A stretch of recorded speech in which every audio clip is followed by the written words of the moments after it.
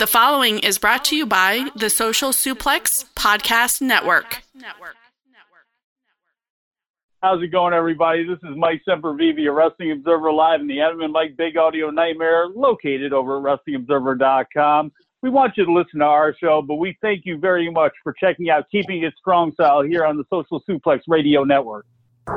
Yo, this is Rich Latta from One Nation Radio. This is brought to you by the Social Suplex Podcast Network. We present to you the Ace of Podcasts, Keeping It Strong Style. Let's go. It's the Ace of Podcasts, Keeping It Strong Style. Covering New Japan, they ready to hold it down. Jeremy Donovan and the young boy Josh. Come and hit a job out in Barrio the Frogs. From the Tokyo Dome over to the G1. Social Suplex is the network where we can get it done. I'ma chill and let them have it, cause this is just an intro. Keeping the strong style, 6 stars from the get-go, boy. Yeah, from Tampa Bay to the Tokyo Dome, this is Keeping It Strong Style with your hosts, Jeremy Donovan and the young boy Joshua Smith. And thank you for listening. Welcome to Keeping It Strong Style, the ace of podcasts on the Social Suplex Podcast Network. Jeremy Donovan here with the young boy Josh Smith. On today's show, we'll be previewing Sakura Genesis, answering your questions, and covering all this news in the world of New Japan Pro Wrestling. You can support our show by subscribing to the Social Suplex Podcast Network or Keeping It Strong Style on the podcast app of your choice and leaving a rating and review. You can also get all the podcasts and columns over at socialsuplex.com. Check out our Pro Wrestling Tees store, ProWrestlingTees.com/socialsuplex. That's where you can get your official Keeping It Strong Style t-shirt. If you enjoy this podcast, please consider making a one-time or monthly donation by visiting socialsuplex.com/donate, clicking on the donate button under the Keeping It Strong Style logo. This week's episode is brought to you by the NJPW EXT, the only browser extension for NJPWWorld.com, with features like dark mode, improved translations and layouts, custom and shared playlists, synchronized viewing parties, and much, much more.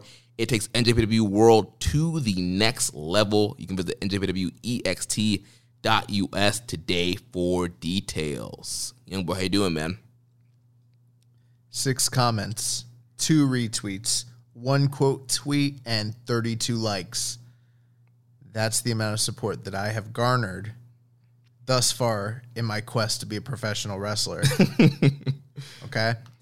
And Sunday night, I put out a tweet asking for all of you, the listeners, and those of you following us on Twitter, to support me. And for those of you that did support me, you know, I appreciate the love and support.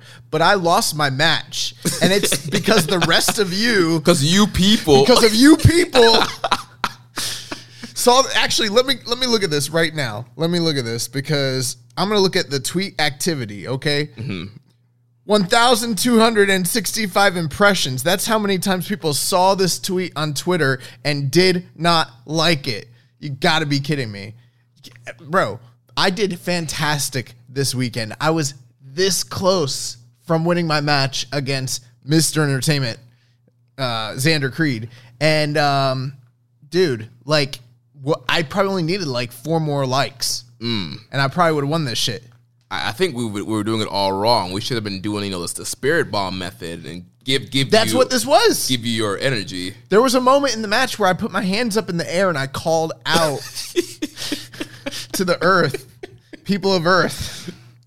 151 engagements. That's how many times people interacted with the tweet. But I gave you the support that I got. I mean, God, I don't know. You're just starting out, man, you know. You gotta build the people's trust. Listen, those people, okay, that 1,265, minus 32. What is that? That's like 1, 2, 3. I don't know, 6. I don't know. I'm bad at math. So am I. However many, that 1,200 people that didn't support me, like they're not coming up with me. Okay, they're cut. They're probably listening to this shit right now. A lot of them. But fortunately. This was not a real match, okay? This was a showcase exhibition. It does not count on my official... Lights out, unsanctioned. It was not sanctioned by anybody. It was a gym war. And so when I officially make my real debut, I will be an undefeated wrestler. My cage match record is unblemished at this time. I mean, you don't even have the official name yet, do you? I don't have an official working name right now. So... I'm just out there. I'm taking names and kicking ass and getting pinned 1, 2, 3, clean in the middle of the dojo. There's a job to be done. Oh man, what's going on with you? Nothing much, man. Just doing our thing, man. Getting through this pandemic. Things seems to be kind of the upswing. Seeing the light at the end of the tunnel. Vaccinations are rolling up. I'm getting vaccinated next week, man. Next week. This is perfect. I mean, just before I go out amongst the humanoids and the belt mutants when I go to GCW Bloodsport 6 and just what is that next week? Yeah, next Thursday. Yeah, me and you will be there. I convinced Jeremy to go with me. Yeah, I feel fine about it though. It's at the Cuban Club, outdoors, distanced, and and masks mandated and required. So I feel fine about it. I mean, it's outside, so. Yeah. But now I'm getting injected with some nano machines. You're getting a microchip. Some fucking fox dye. I'm going to feel better about it, Well, the real reason I wanted to go is because our good friend Rocky Romero is going to be there. I do want to go support Rocky. I also want to support Chris. Chris, if you're listening, I think we got a spot for you on the mic here, kid. We need to talk to you. By Chris, you mean Dirty Daddy. I'm talking about Dirty Daddy, Chris Dickinson. I've seen him live multiple times, but at Bloodsport, this would be my third time. So we got to talk to that man one of these days. Definitely, yeah. Well, slide into DMs and we'll get him on the air here. I always slide in DMs. Not anymore. Oh man. Well, we got some big news to start the show off with. We got to talk about. Do we? Yeah. I thought we were gonna keep answering. This is a thing that people, it's on the top of everybody's minds right now because this morning we had the unveiling of the new IWGP World Heavyweight Championship belt. There was a presentation on this morning's Road to Sakura Genesis show, and this has been the talk of wrestling Twitter. Everybody's talking about the new look of the title. We got a bunch of questions here from listeners. Well, before we start, let me ask you this, because I wanted to wait till we got on the air for you to chime in and voice your opinion on this super controversial matter, okay? I wake up this morning, okay? And, we got 2 Road to Sakura Genesis shows, the 29th to 30th. I got them marked in my gimmick, my little... calendar app. My middle school, no, it's pen and paper. It's a middle school planner, my 6th grade planner, and I'm like, I marked it the 30th, the reveal of the IWGP World Heavyweight title. So like, I'm all stoked about it, but I know that I need to stay away from spoilers until the end of the workday when I can actually watch this shit. So I open up the messenger thread, which we have a no spoiler policy in both of our group threads. The first thing I open up, there's like 60 comments, and there's all these fucking pictures of the new IWGP title. I didn't get to see it unveiled. I didn't get to see the crowd reaction. I didn't get to hear the epic ass music or Sugabayashi or any of the other chairmen, handing this shit. I didn't get to see freaking Ibushi's reactions or the Uzna's or anything like that. I just see like a million joke memes. Does this constitute as a spoiler in your opinion?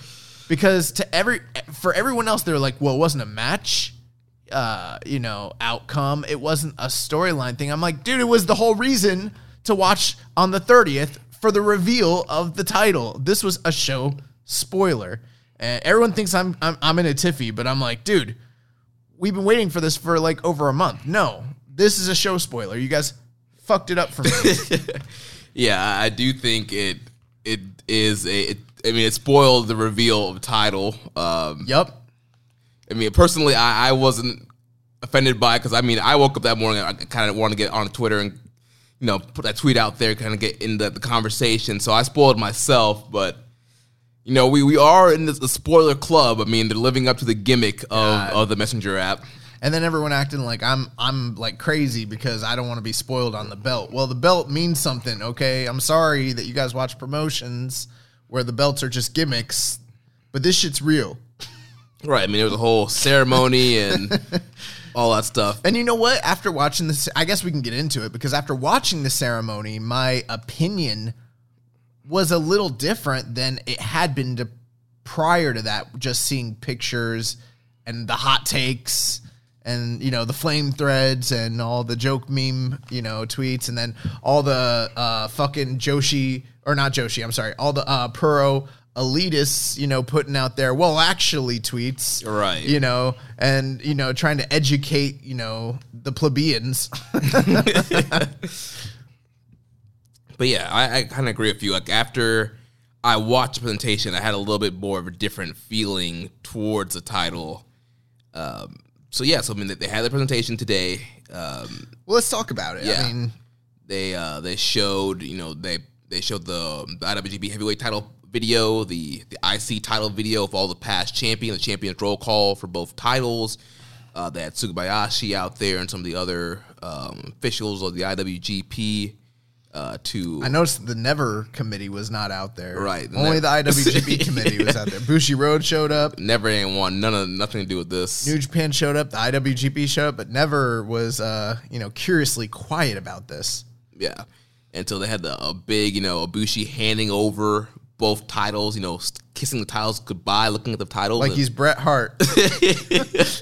You remember Bret Hart, like every match he would kiss the title and like you'd be like, oh, I think you might lose it. Right, yeah. So he hands both the titles over, and then they do the big grand unveiling of the new title. And there wasn't really a crowd reaction. They're not really allowed to make noise, but I noticed there was still just kind of felt like a lack of energy. Mm-hmm. But they did have this really, really epic music that like accompanied it. And, you know, Ibushi was kind of dressed to the nines. I think someone should talk to his tailor. I didn't totally like the cut of his clothes, but I saw what he was doing out there. You know, he's making an effort. It's not easy for big muscular men like him to get a fitted, you know, sports jacket and tailored pants like that. So I see what he's doing. But yeah, I mean, he's trying to take it seriously. I saw people, you know, posting saying like that the look on his face was disappointed.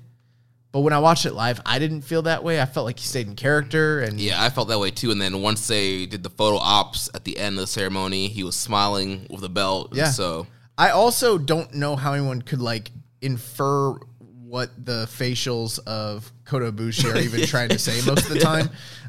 And that's not a racial thing. I've always felt this way. Like, I don't ever really know what emotion. He's kind of stoic-faced. Right, and unless he gets often into, like, Murder Kota or he's, like, smiling. Yeah, and even then, it's, like, very slight shifts. You know, like, they're noticeable, but, like, you know, it's almost like in the anime when, like, someone be like, you see, like, the like, face and then, like, a slight like smirk and you're like, oh shit, they mean business. That's what like Kota Ibushi, he's crazy anyways. Yeah, so, I did see on the site though, there was a thing where Ibushi commented, he's like, that he might not have known what it actually have meant to combine the titles, but he's happy with it. Well, you know, again, I don't know how much actual input Kota Ibushi as a real human had in this management decision to do this, or to be the, you know, the focal point of it, or the first champion. And in a way, it is an honor to him in kayfabe that they've chosen him to be the very first guy in the history of that lineage. So, you know, there is that, you know, take whatever you feel about that, you know, take that for what it's worth. But, you know, it is, you know, interesting that it's him. It's not, you know, Naito. It's not Tanahashi. It's not Jay White. It's not, you know, Okada. So, but, you know, immediately when this happened, people saw this belt and I think it highly. Well, you know, there are some people that do seem to like it or seem to be, you know, indifferent, but there's a lot of people who, you know, are really, really, really against this. I mean, from what I've seen, just generally speaking, it seems like the negative responses are much higher than the positive responses. Right. But I don't know if that's like a vocal minority or if that's just Western fans. But, I mean, the jokes came out almost immediately. Yeah, Diva's title, Cody's tattoo, Willow, Jeff Hardy. The Jeff Hardy belts, yeah. I'm trying to think of something else that I saw. But yeah, it's a bunch of, it got memed up just and destroyed. Transformer, you know, the Optimus Prime, that Transformer logo. Yeah.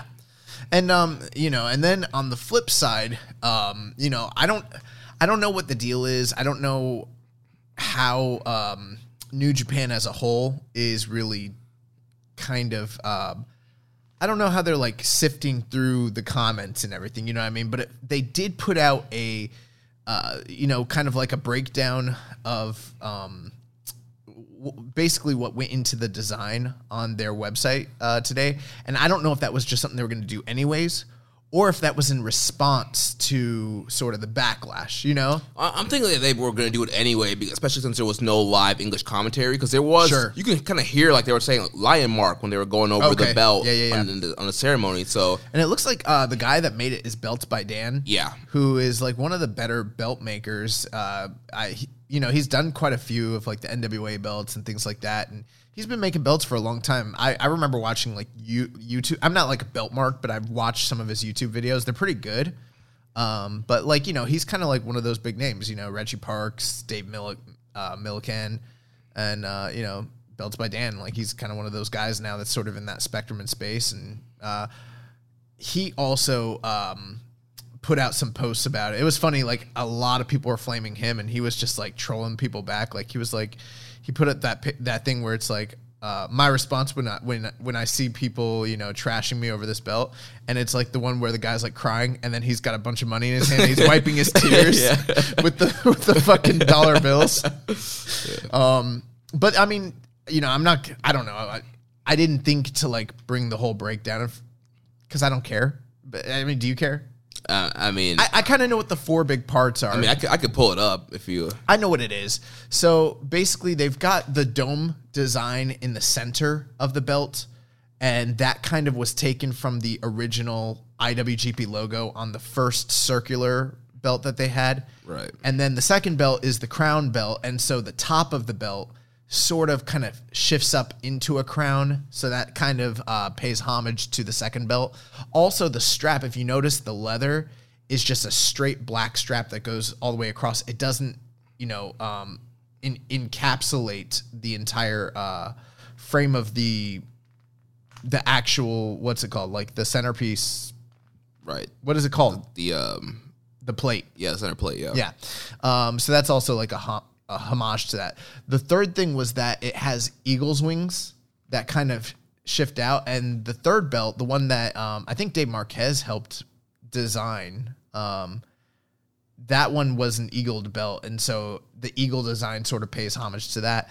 And then the fourth one is like it does have that prominent Lion Mark logo at the tip top. And that's similar to what was on the fourth belt. Right.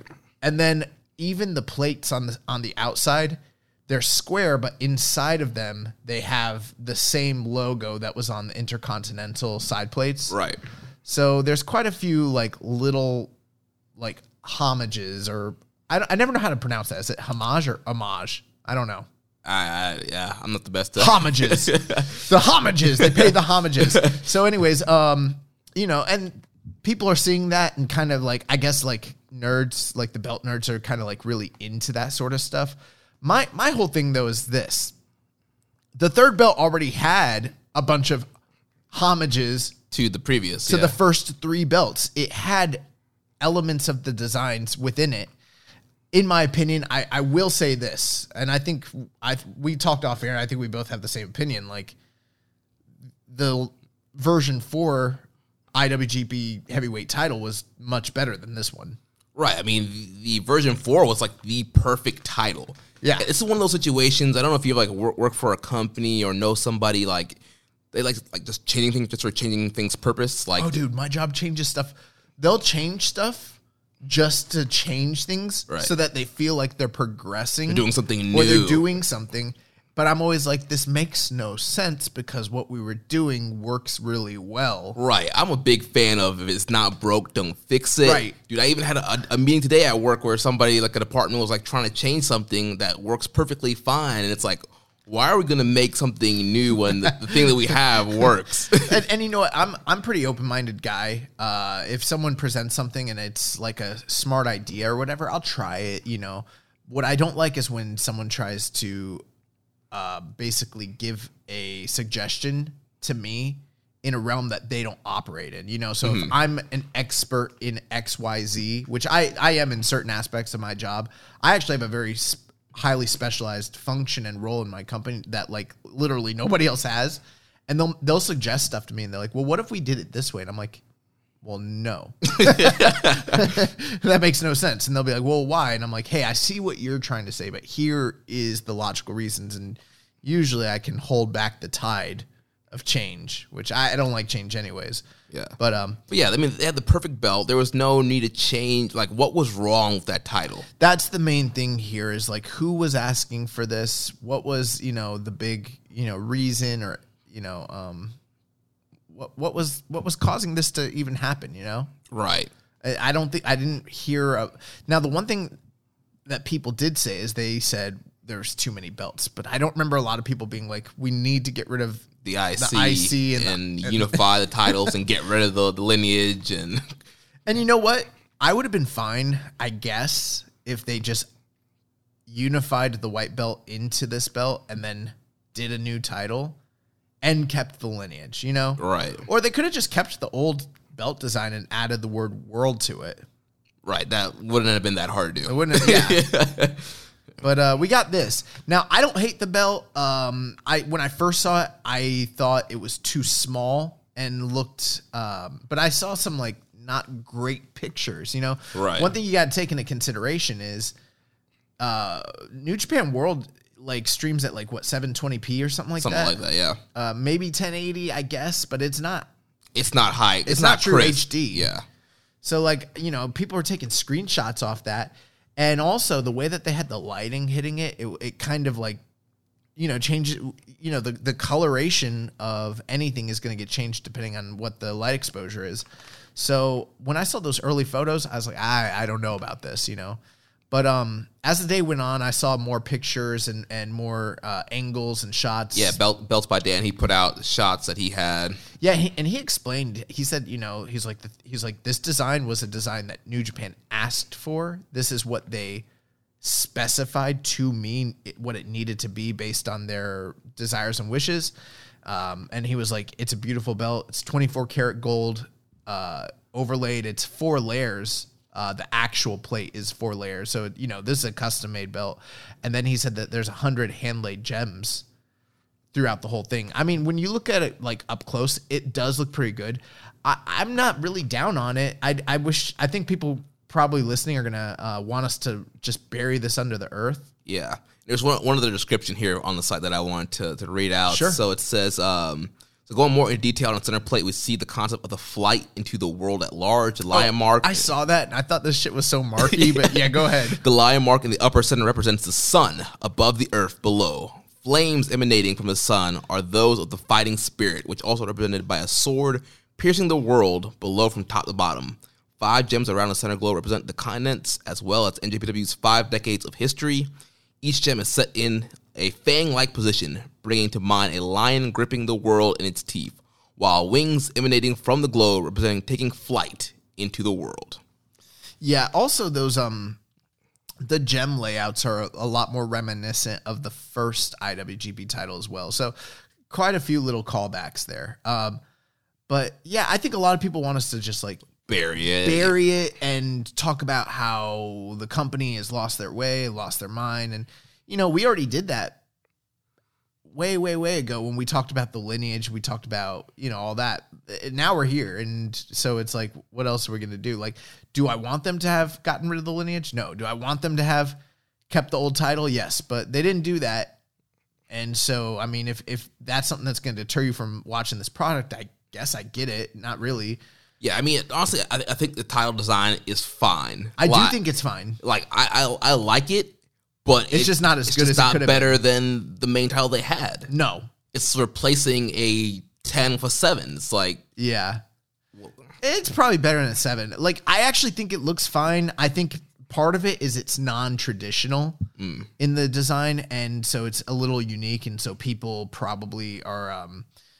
gonna need to get used to it. Right. It's not the traditional kind of circular shape that we're used to. Yeah. And I mean, who knows? Like I hated the third version of the belt. And I was glad when Brock Lesnar took it away and they brought back the crown, because I've loved the first two designs, but I did not like that third design at all.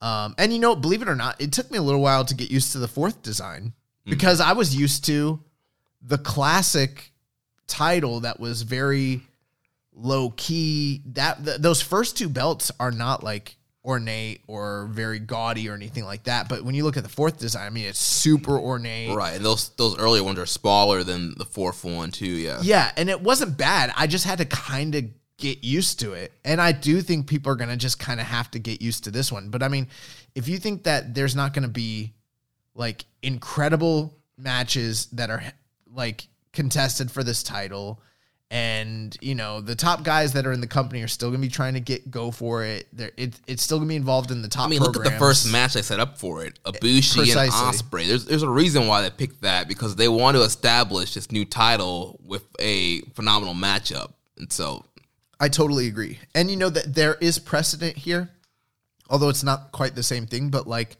when Shinsuke Nakamura was the reigning IWGP champion in late 07, early 08, and he had the second version of the belt, he unified that title twice in a very short period of time. He unified the old NWF belt, which had been resurrected by the Inokiists. And that was the predecessor as the top belt in New Japan when Inoki was in his heyday, until like about 1980, from 73 to 81. That was the top prize in New Japan. And they resurrected it because there was these Inokiists that, you know, kind of idolized and worshipped him. And so they set that up as a secondary world title. And then Nakamura unified those belts. I believe he beat I think he beat Takayama for the belt. I could be wrong. And then Kurt Angle came over as part of the TNA deal. He had the Inoki Genome Federation third version of the IWGP title that IGF at the time was using as their top belt. It was the design that Brock Lesnar left with. And so then they had to reunify both of those together. And then a month later, they debuted the fourth version of the belt. So, I mean, literally like a month after these two big unifications took place, they did a new belt design. So it kind of reminds me in a way of what happened here. You know, you've got a big title unification and now you got a new belt. Right. And also, I mean, we have a lot of people kind of talking about the end of the era. And, you know, with Naito winning double belts, it's kind of being that end of that kind of golden age era that we had. And so maybe, you know, this new title is a way to actually represent a new start, a new direction, a different path. It absolutely is. Yeah. Undoubtedly. Whether that's for the better or for worse remains to be seen. And I think that's always the case when history's actively being written right in front of you. It's sometimes hard to assess in that moment what's actually taking place, you know? Right. Especially at the beginning, too. But this is a transitionary period. It's marked by a lot of big moments, and this being one of them. I did say I was going to hate the title design when we talked about this with Chris Samsa a few episodes back. And I don't actually hate it, but I'm not in love with it either. I'm not going to sit here and defend it to people. I get what they did, but I think it was unnecessary. This could have been way worse, man. Yeah. I mean, look at some of the belts that have come out, especially look at in WWE, look at like the IC title and the US title. Those are like the two most recent ones, right? Yeah. Those are bad. Like, I remember like fans making fan edits to the US belt. And it being way better. And they were way better, you know? Yeah. I will say that company has some titles that I like a lot, especially like the NXT ones. The UK belts. The UK tag titles, I think, are awesome. I think the women tag team titles, especially, even though they don't mean much in the company. The design of it, The design of them, when they unveiled them, I was like, wow, those are really sharp. Yeah, the main NXT UK singles belt, Walter's belt. I like it. I don't really like that it still carries the same shape as all the other big WWE titles, but I do like the design of it. But I love the tag titles over there. They're incredible. So I mean, I think at this point right now, though, a lot of like pro elitists are kind of making the claim that the Triple Crown belt is like the best looking major title in Japan right now. Yeah. which it might That's be. what I've been seeing. And I can't really, fight with that because that belt also looks very good. Although Suwama's trying to split those up into being, represented by the same 3 belts that they used to be back in the day. So who knows? That might go away too. Yeah. But yeah, I mean, I don't have a lot more to say here. I just think, it's kind of interesting. We're going from controversy to controversy. Last week it was the Will B thing, and I haven't heard anyone talking about that since last week. And now it's this IWGP title, and I don't know if maybe this is a lot of small things building up that is leading to in the minds of fans, an erosion of the product in their opinions, or if these are just those things that just happen. People get upset about things, they freak out, and then and then they move on and they forget about it. And I do kind of think that this will be forgotten by the end of next Sunday. No one's gonna be talking about how shitty the title looks. Right. I think if, Ibushi and Ospreay have a blowaway match, I think that's going to be the talking point. And I think going forward, just establishing the belt with great matches, I think a year from now, for a year of great matches underneath our belt, then it's going to be we're just going to kind of forget about it. Are there any world titles that you've remember from any promotion on any level that you really despised? The only one there's one I can think of when the spinner belt. Oh, yes, yeah.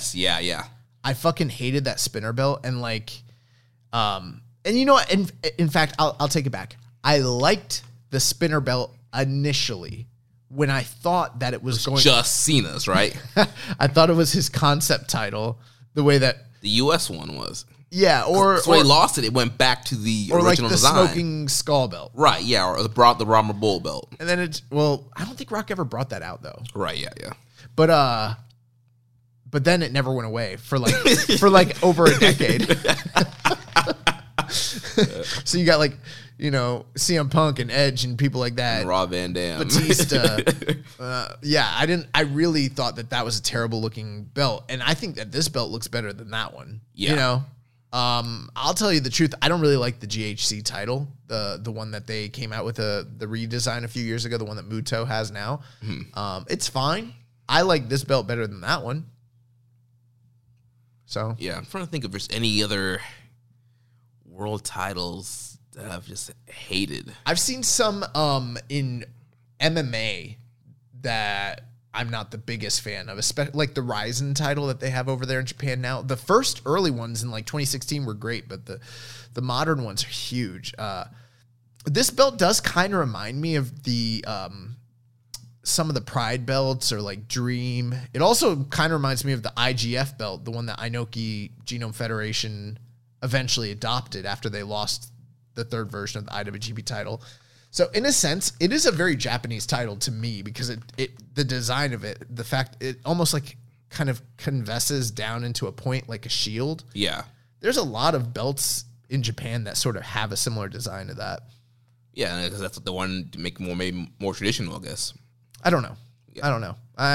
It's like kind of traditional and then all at the same time like non-traditional. If that makes any sense. Yeah. It's sort of oxymoronical, the belt. Yeah, it's kind of a blend of both things. I saw someone saying like this they said the belt was like extremely overstated and understated all at the same times.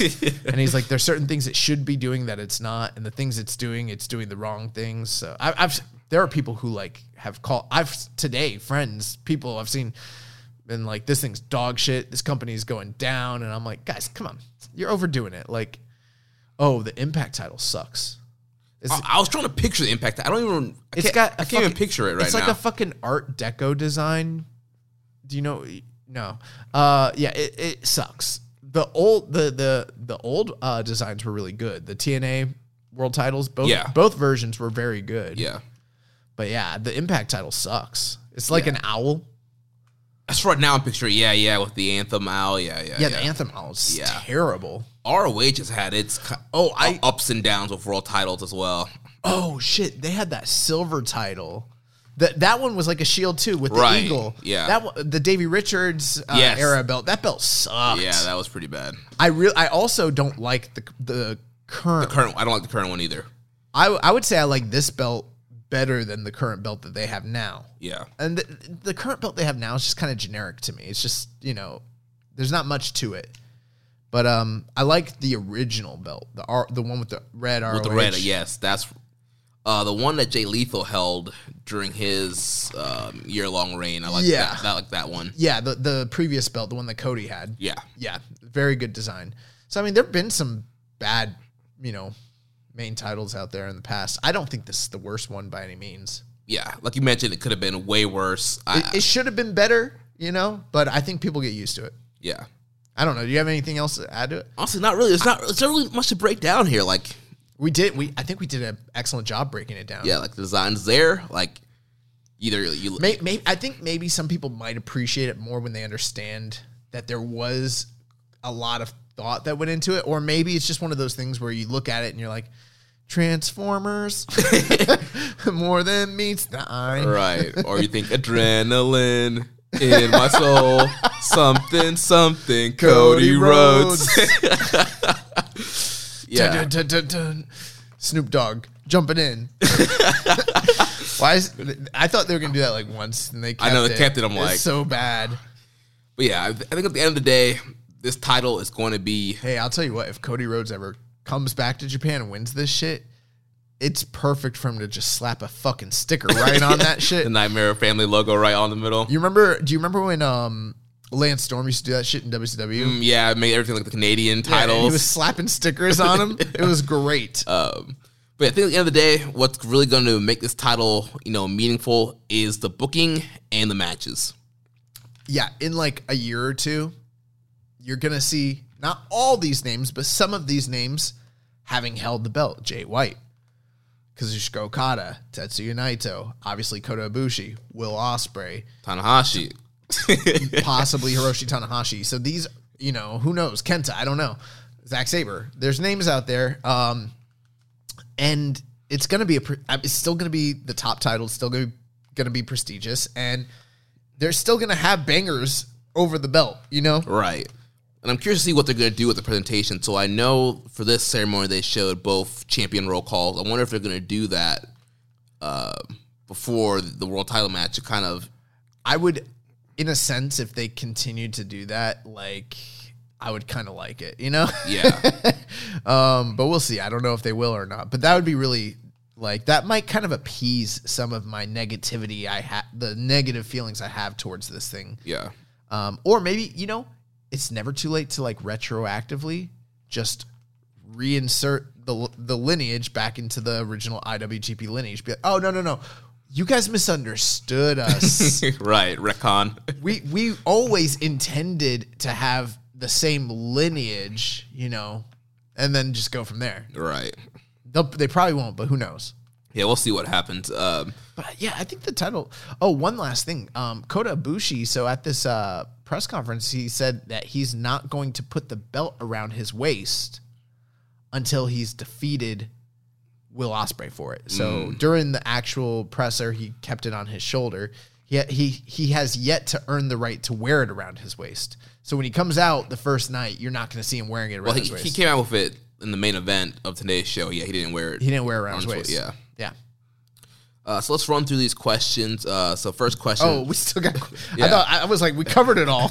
Yeah, Muzzleland Viking Pain asking us for our thoughts on the belt, which we just did. Kevin from DC says it's literally been hours since they unveiled a title, but the initial opinions on the new World Heavyweight Championship design seems to lean towards it being a toy, etc. Personally, I like it, but I can see others need to get used to it over some time. It reminds me of the version 2 title, worn by the likes of Hashimoto, Muto, Sasuke, and others, while still retaining some modern aspects. What are your gut reactions to the unveiling of the title? So pretty much kind of covered that, but I mean, my initial reaction, because I saw it on Twitter, was I did not like it at all. But kind of like we talked about, as we saw better pictures and watched the ceremony, I did like it more.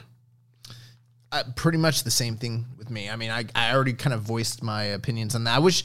I apologize. I wish we would have gone through some of these questions, but yeah. Ken from DC also asked, out of curiosity, what do you think of Kota Ibushi's first look at the World Heavyweight Championships when they pulled back the curtain to reveal a new title? He seemed to show no visible reaction, although we couldn't see his face as they were focused on the new title.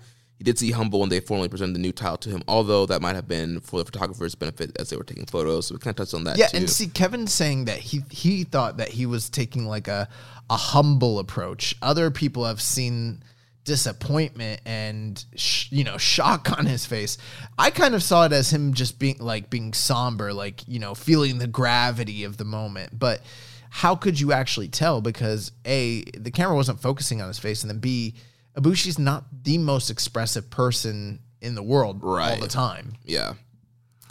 Dom Homely 101 also asked for our thoughts on the belt, thoughts on the induction ceremony of the championship, any thoughts on the online reaction. To me, I don't have a problem with the look of the new belt, but I think but it will take some time to get used to. The belt logo is similar to the depth set logo than the Diva title, but fans are overreacting like that, like they always do. I also like the ceremony that New Japan did to showcase the new title. Yeah, I mean, I like the ceremony overall. What did you think about it? I thought the ceremony was actually pretty fitting. They didn't have the biggest turnout. I don't know if that's a bad sign, but they had like 300-ish. I don't know what the state of emergency protocols are still like in Tokyo right now. Yeah, these last 2 nights of Korakuen have been pretty low.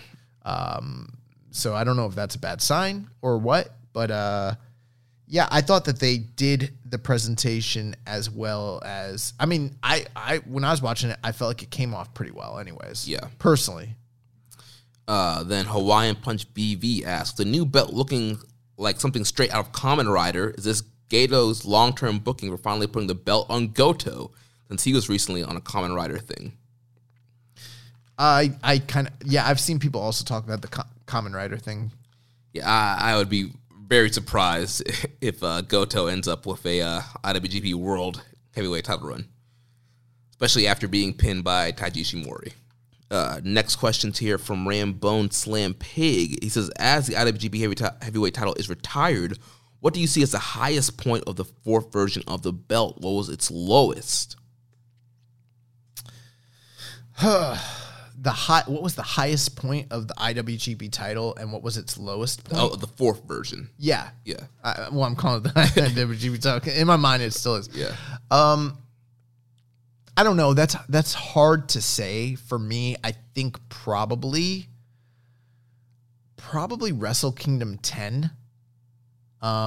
When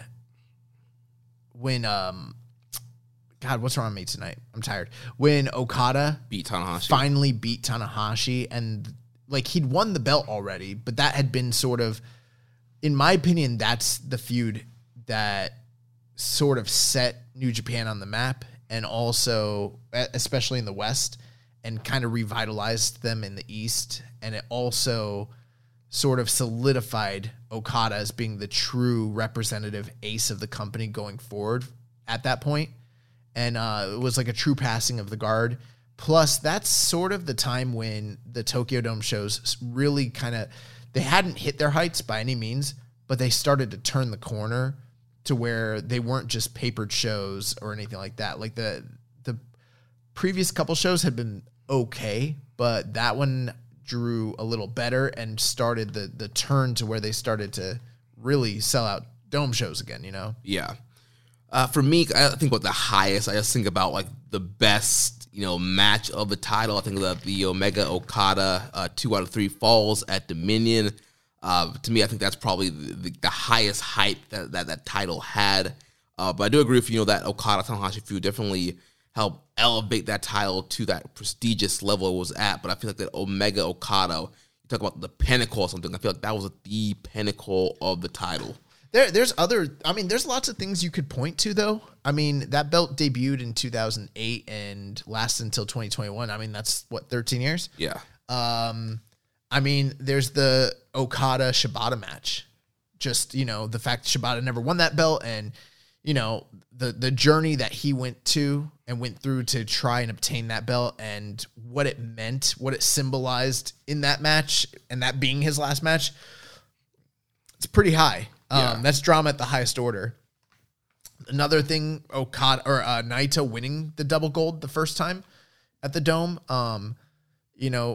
Whatever happened with the fallout of that, say what you will, but that moment was pretty damn high for most fans who watched it. I mean, that match is incredible. The match with him and Okada, and you know, that moment where he finally got solidified as the guy, like that was a big one too. Yeah.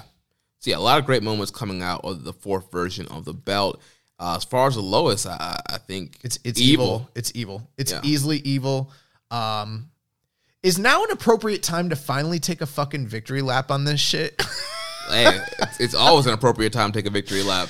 Listen, like, I feel like there was a point where, thank you guys for sticking around who are still here, but there was a period where I think people thought that we were like turning maybe on the product or something like that, or we just had sour grapes, or we were missing the bigger scope and the picture and the opportunity.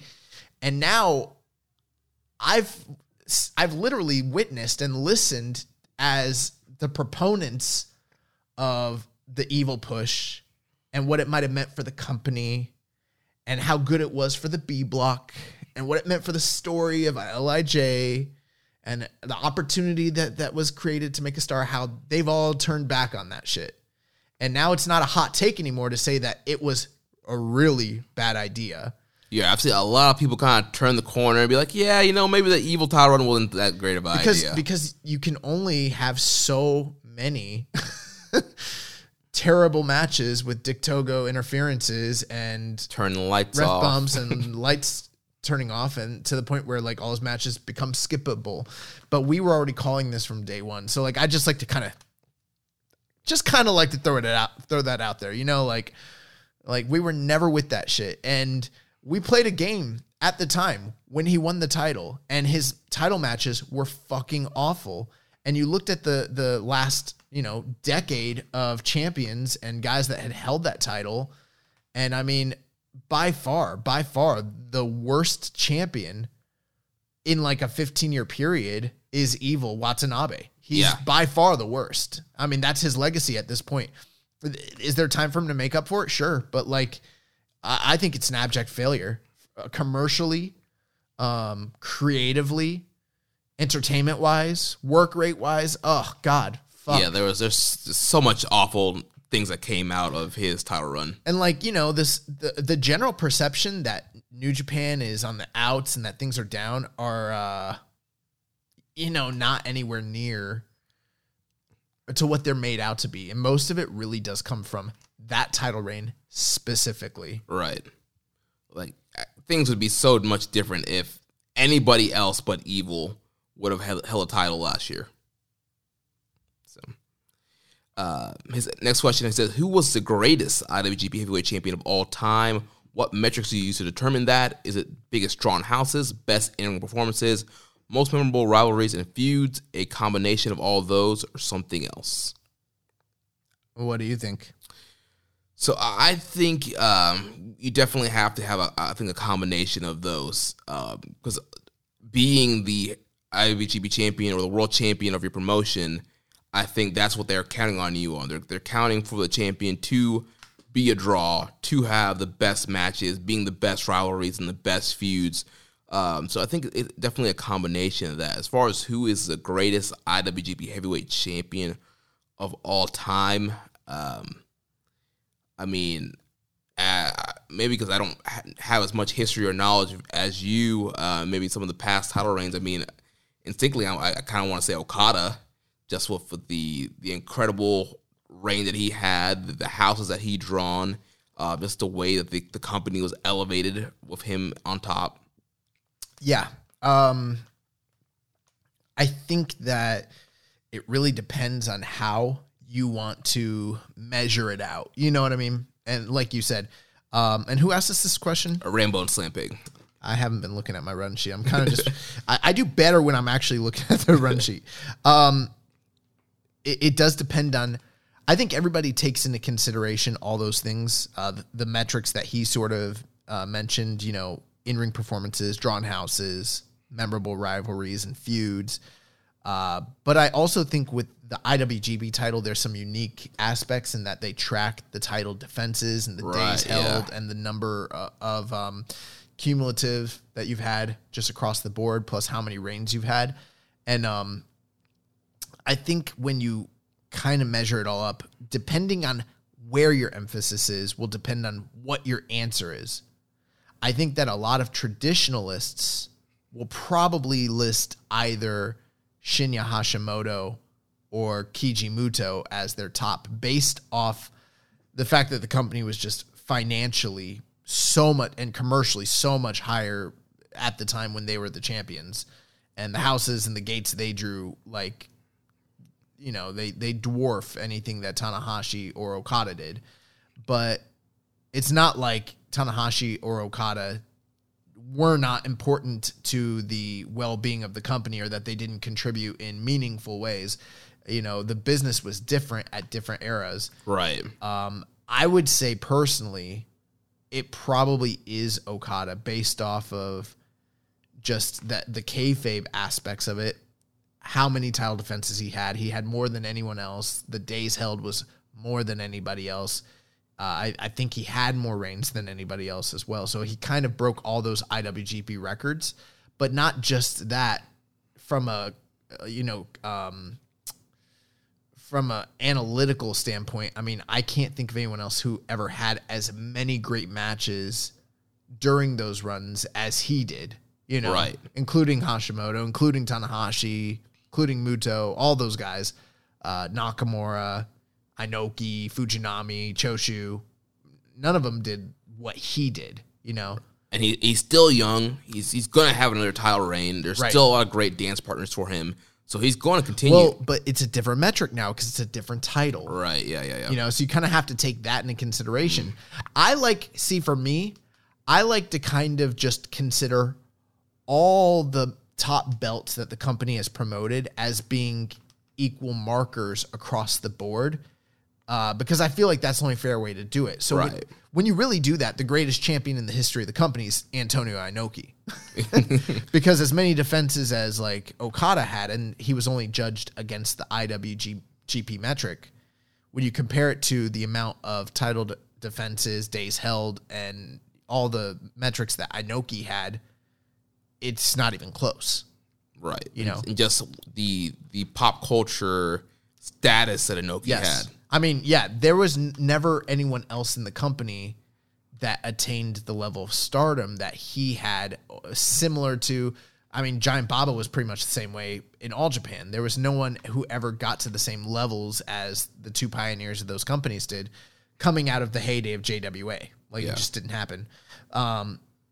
So, yeah, I do think, like, for me, it's going to be interesting what happens going forward when like nerds of histories and stats and lineages kind of talk about Okada going forward and how the changing of the lineage kind of plays into his overall,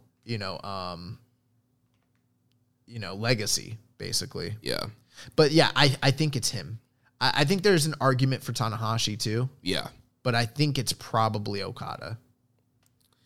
His last question, he says, what the hell are they thinking with the new belt? Do you think this would be less of a letdown if it didn't come amidst a time when the product is not at its peak and COVID is still messing with crowd reaction? Is that 2016-ish, 2020-ish new golden era truly done? I mean, I think the new golden era starts earlier than that, personally. I mean, I think it probably starts around back 2013. I think 2012, 2013. I think it really starts when Okada shows up. Yeah. I mean, the company was on the uptick anyways already, but I think it's kind of around there. But, yeah, I mean, we kind of talked about the new belt. If you don't like it, I totally get it. I'm not going to sit here and be like, you fucking idiot. Right. They're clearly paying homage to, you don't understand Puroresu. No, like, if you don't like it, it's all opinions. If you don't like it, you don't like it. Like, whatever, you know? Yeah. Like, I do think that it's kind of interesting that they're picking this time, though, like he said, in the middle of a pandemic, in the middle of a period where the product is sort of being seen as on the downside. Is this a good or bad thing? And I mean, it remains to be seen, but I could see how people might see it as a negative.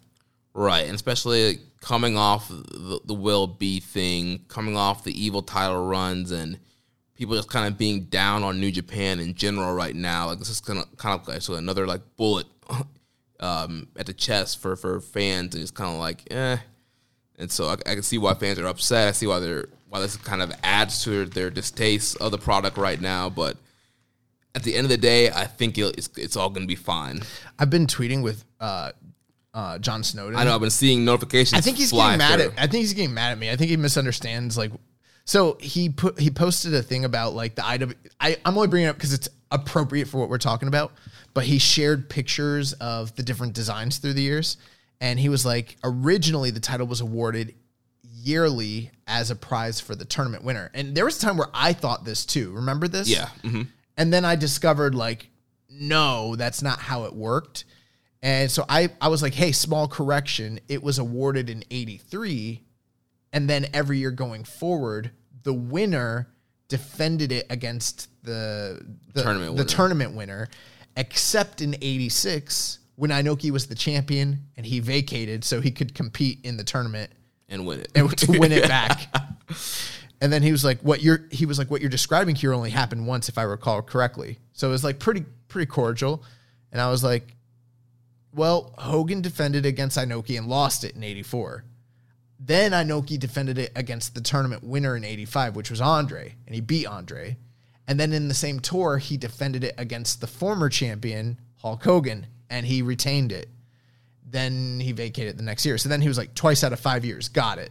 So he like kind of snarky. Kind of got snarky with me. And I was like, yes, like I said, annually against the tournament winner. Does that not like denote that it only happened very rarely? Right, yeah. And then I was like, which only happened a few times. Then he's like, yes, the tournament winner faced the previous champion. Sorry, my tweet didn't provide appropriate nuance. And I'm like, bro, why are you getting like pissed at me? Like, I didn't tweet the incorrect fucking information.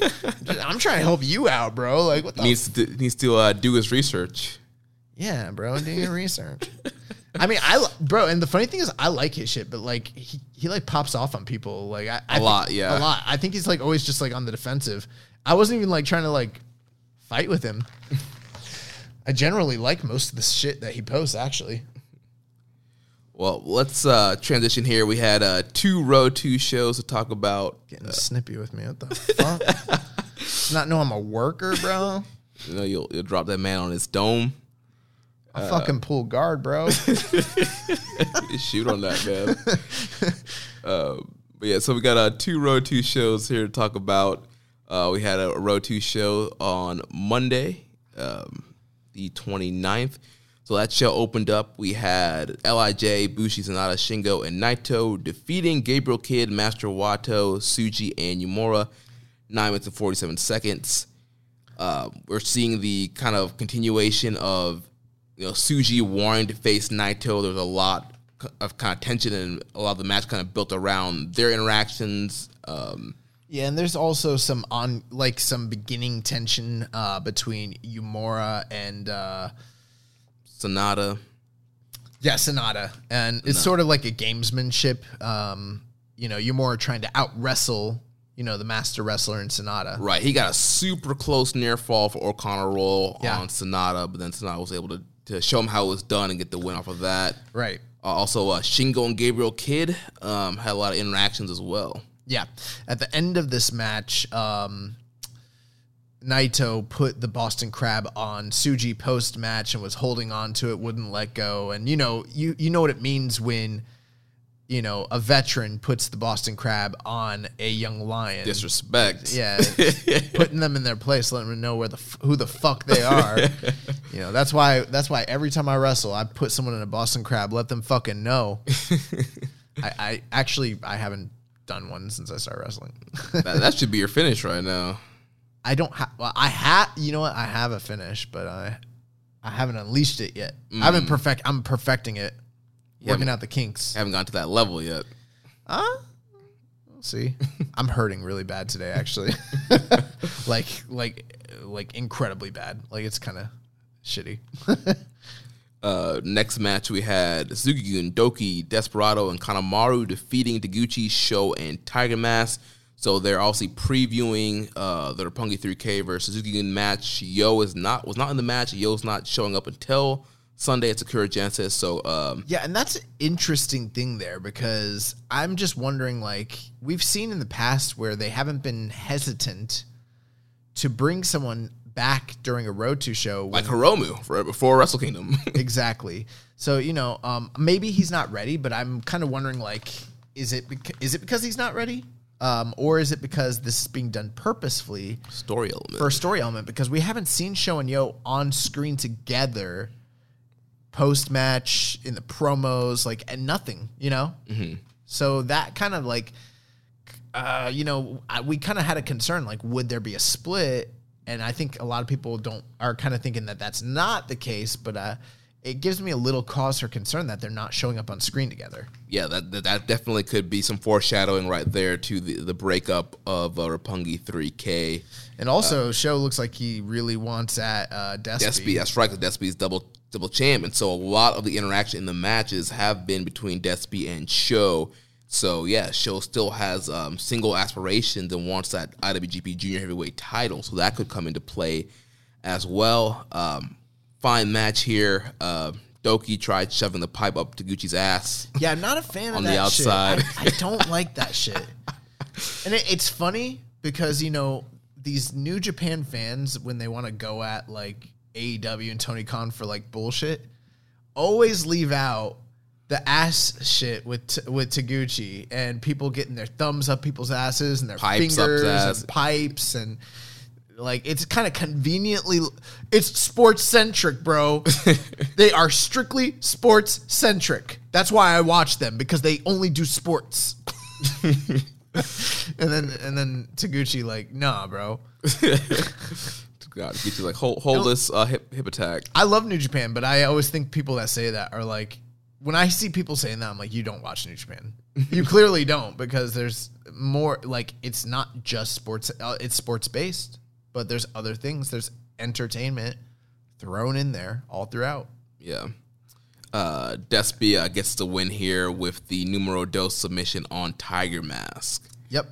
So then we had the Bullet Club team of Bad Luck Fale, Evil, Kenta, Taiji Ishimori, and Yujiro Takahashi coming with Dick Togo defeating the Chaos team of Hiroki Goto, Kazuchika Okada, Tomohiro Ishii, Toriano, and Yoshihashi. So they're still building here for the eventual Never Six-Man Tag title feud between Bullet Club and Chaos. Yeah, and a lot of the main focus seems to be Kenta and the fact that he stole the bow staff. The bow staff, or the staff, whatever you want to call it, from Yoshihashi. He's been posting all over social media things with him and the bow staff. It's kind of reminiscent, though, in a way, of what Tama was doing with the Iron Fingers not so long ago. Although, and I like Tama Tonga a lot. I think he's really good when it comes to personality and promo cutting and all that sort of stuff. Even some of the social media, but Kenta, like, cracks me up in a different way. Yeah. So I'm not gonna, like, begrudge him too much for doing this, but it's kind of a rehash of something that just happened with an inanimate object in the same faction, not too long ago. Like, that was last month or the month before. Right. So I don't know, but I think he's trying to make some chicken salad out of chicken shit. They don't have much really to go off of, and he's got the bow staff. So yeah, so he used bow staff here in this match. He hit Goto with it, which opened up Taiji Ishimori to hit the Bloody Cross on Goto and to get the surprise win. Yeah, get the big win. Junior heavyweight pinning Hiroki Goto here. And so clearly that means that Taiji's probably going to be on the team that challenges the Chaos. So it'll probably be Kenta, Taiji, and then one other Bullet Club guy that challenges guys. Yujiro. Yeah, it could be Yujiro, could be Evil, Fale, all the guys that were... It could be. Well, Yujiro was the one that pinned Yoshihashi the first time, right? Yeah, I think so. Yeah, so probably Yujiro, Kenta, and Taiji. Right. We had some questions here. Kevin from DC, he said, any thoughts on Taiji Ishimori getting the pinfall over Hiroki Goto on the 29th, leading somewhere, or just another case of Goto being Goto, or Chief J Goto, as Damon from Super J Cast affectionately calls him? Obviously, because of his height, there's literally no chance of Ishimori moving up to heavyweight. So why do you think Goto gave up the win there? Yeah, I think he gave him the win there just because they want to set up this Never Six-Man title match. It is an open weight title. Taiji's not doing anything right now. He's not challenging for the junior title or the tag title. So They're like, hey, let's throw him in this open weight match, so let's make him a credible threat and challenger. So when they actually have a title match, you can believe when Taiji's in there with Goto or Yoshihashi or Ishii that he could actually pin them. Right. Yeah, that's perfectly said. I don't have anything really else to add to that. I guess the one thing I would say is it also kind of puts over just how, like, in reality, on a normal given day, if Ishimori had hit the Bloody Cross on Goto, I wouldn't see him beating. Well, I don't think they'd put Goto in that position to have to kick out. But let's just imagine in kayfabe that it happened. He'd probably kick out. But the reason he didn't was because Kenta hit him with the staff. Right. And so now that really puts over, kind of the disgrace, an accomplished, acclaimed heavyweight getting pinned by a junior. And solely due to the fact that the staff that belongs to his partner was used against him, it really adds insult to injury, Right. So not only does it do favors for Ishimori, but it also, adds tension and heat to the feud itself. So, yeah. Yeah, and just makes the Nero 6-man title match more interesting. Correct. Yeah. So semi-main event of the evening, we had Jay White teaming up with Gato and Jado to defeat the team of Tenkoji and Hiroshi Tanahashi. So they're still building, the potential upcoming Never title match between Jay White and Tanahashi. Yeah, it's not happening so far because, basically Jay White's out here calling out Tanahashi, and Tanahashi's like, I'm not going to face you. Right, yeah. I don't have to. Jay White, he has the new TTO shirts. Yeah. Bringing back the Tanahashi tap out. They're still doing the ab show-offs at the beginning. And post-match. Yeah. Post-match, after they won, he was taunting Tanahashi and, basically saying, like, look, you're an old man. Like, hey, you kept up your physique, but that only goes so far. Look at me. I'm the guy on the block, Mm-hmm. And Jay White's in fucking shape right now, man. Dude, he is shredded. Fucking shredded. Yeah, he's like, are you going to clap for that fat old man? Or are you going to clap for this? Oh, man. Someone should grab that soundbite and, like, loop it into, like, one of Rich's beats and shit. So they got the win. Jay got the win here with the Blade Runner on my man Kojima. Pretty good matchup here. Then the main event, we had the United Empire, Great Okan, Jeff Cobb, and Will Ospreay defeating the team of Kota Ibushi, Tomioka Hanma, and Yuji Nagata.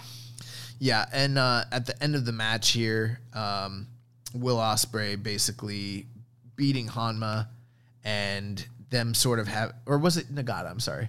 I believe it was Hanma. Yeah. He beat Hanma, and Okan and Cobb are holding Ibushi in the corner, making him kind of like watch, as Hanma gets beat, and then basically Will Ospreay was like, what was he trying to like get him to say, that he wasn't a god or something like that? Yeah, he's like Kota Ibushi is not a god. Yeah. And so just kind of adding insult to injury, attacking Hanma and making him watch as, he carried out this dastardly attack on Hanma, and Kota Ibushi, being AKA God himself, being unable to do anything about it. Yeah. And also, I'd say I thought this was the match of the night. I thought that on both nights, in fact, I thought the United Empire versus Ibushi and friends were pretty good, road to main events. I think United Empire, they've really gelled together as a unit, as a trio. They have some great chemistry now, and they're doing some great stuff. Obviously, Ibushi's awesome. Nagata's still great, and then Hanma, when he's in with the right people in the right spot, he does great as well. And so, some great chemistry between all six of these guys, and nice little matchup for this Road 2 show. Yeah, so, Will just kind of getting heat there, putting the boots and the beat down on Hanma, and, kind of drawing the ire of Ibushi wanting to get back at him pretty badly. Mm-hmm. And that takes us to the Road 2 show on March 30th. We already talked about the opening ceremony that they started off with. Afterwards, we had our first match of the night. The LIJ team of Bushi, Sanada, Shingo, and Tetsuya Naito. They defeated the team of Gabriel Kidd, Tiger Mask, Yota Tsuji, and Yuya Uemura. Yeah, so this was pretty much the same as the opener in the previous night. So they swapped out Wato for Tiger Mask, so you still had the same interactions between Naito and Tsuji, Shingo and Kid, and Sonata and Yumura. And then Naito, he got the win here with the Boston Crab tapping out Tsuji. Yeah, post-match, he continued to, again, put the Boston Crab on Tsuji. The referees try to get involved, and Naito kind of acting heelish, almost acted like he was going to attack one of the referees. Yumura stepped in and actually slapped Naito and kind of like stopped him from attacking the refs. And, you know, Naito was, after that, tranquilo, which is a grift. And yeah, so they're kind of just continuing, you know, the storyline between him and Tsuji, but it sort of seems right now like LIJ just abuses Young Lions. Like, that's the phase they're in. Right. This is their holdover until they get into bigger storylines. Then the second match of the night, we had Master Wato, Taguchi, and Sho defeating Doki, Desperado, and Kanemaru. So again, very similar to the previous night, except switching out Tiger Master Wato, and this time the Huntai / Chaos team gets the win here. Sho hits the shock arrow on Doki. So again, just kind of building that feud leading into the junior tag title match on Sunday.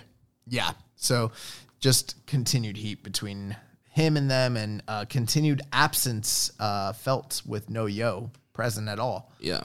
Also, update, John Snowden just liked my tweets. So maybe, I don't know, maybe it's hard to convey tone. So right. maybe he's not being snippy with me. Maybe he thought I was being snippy. I don't know.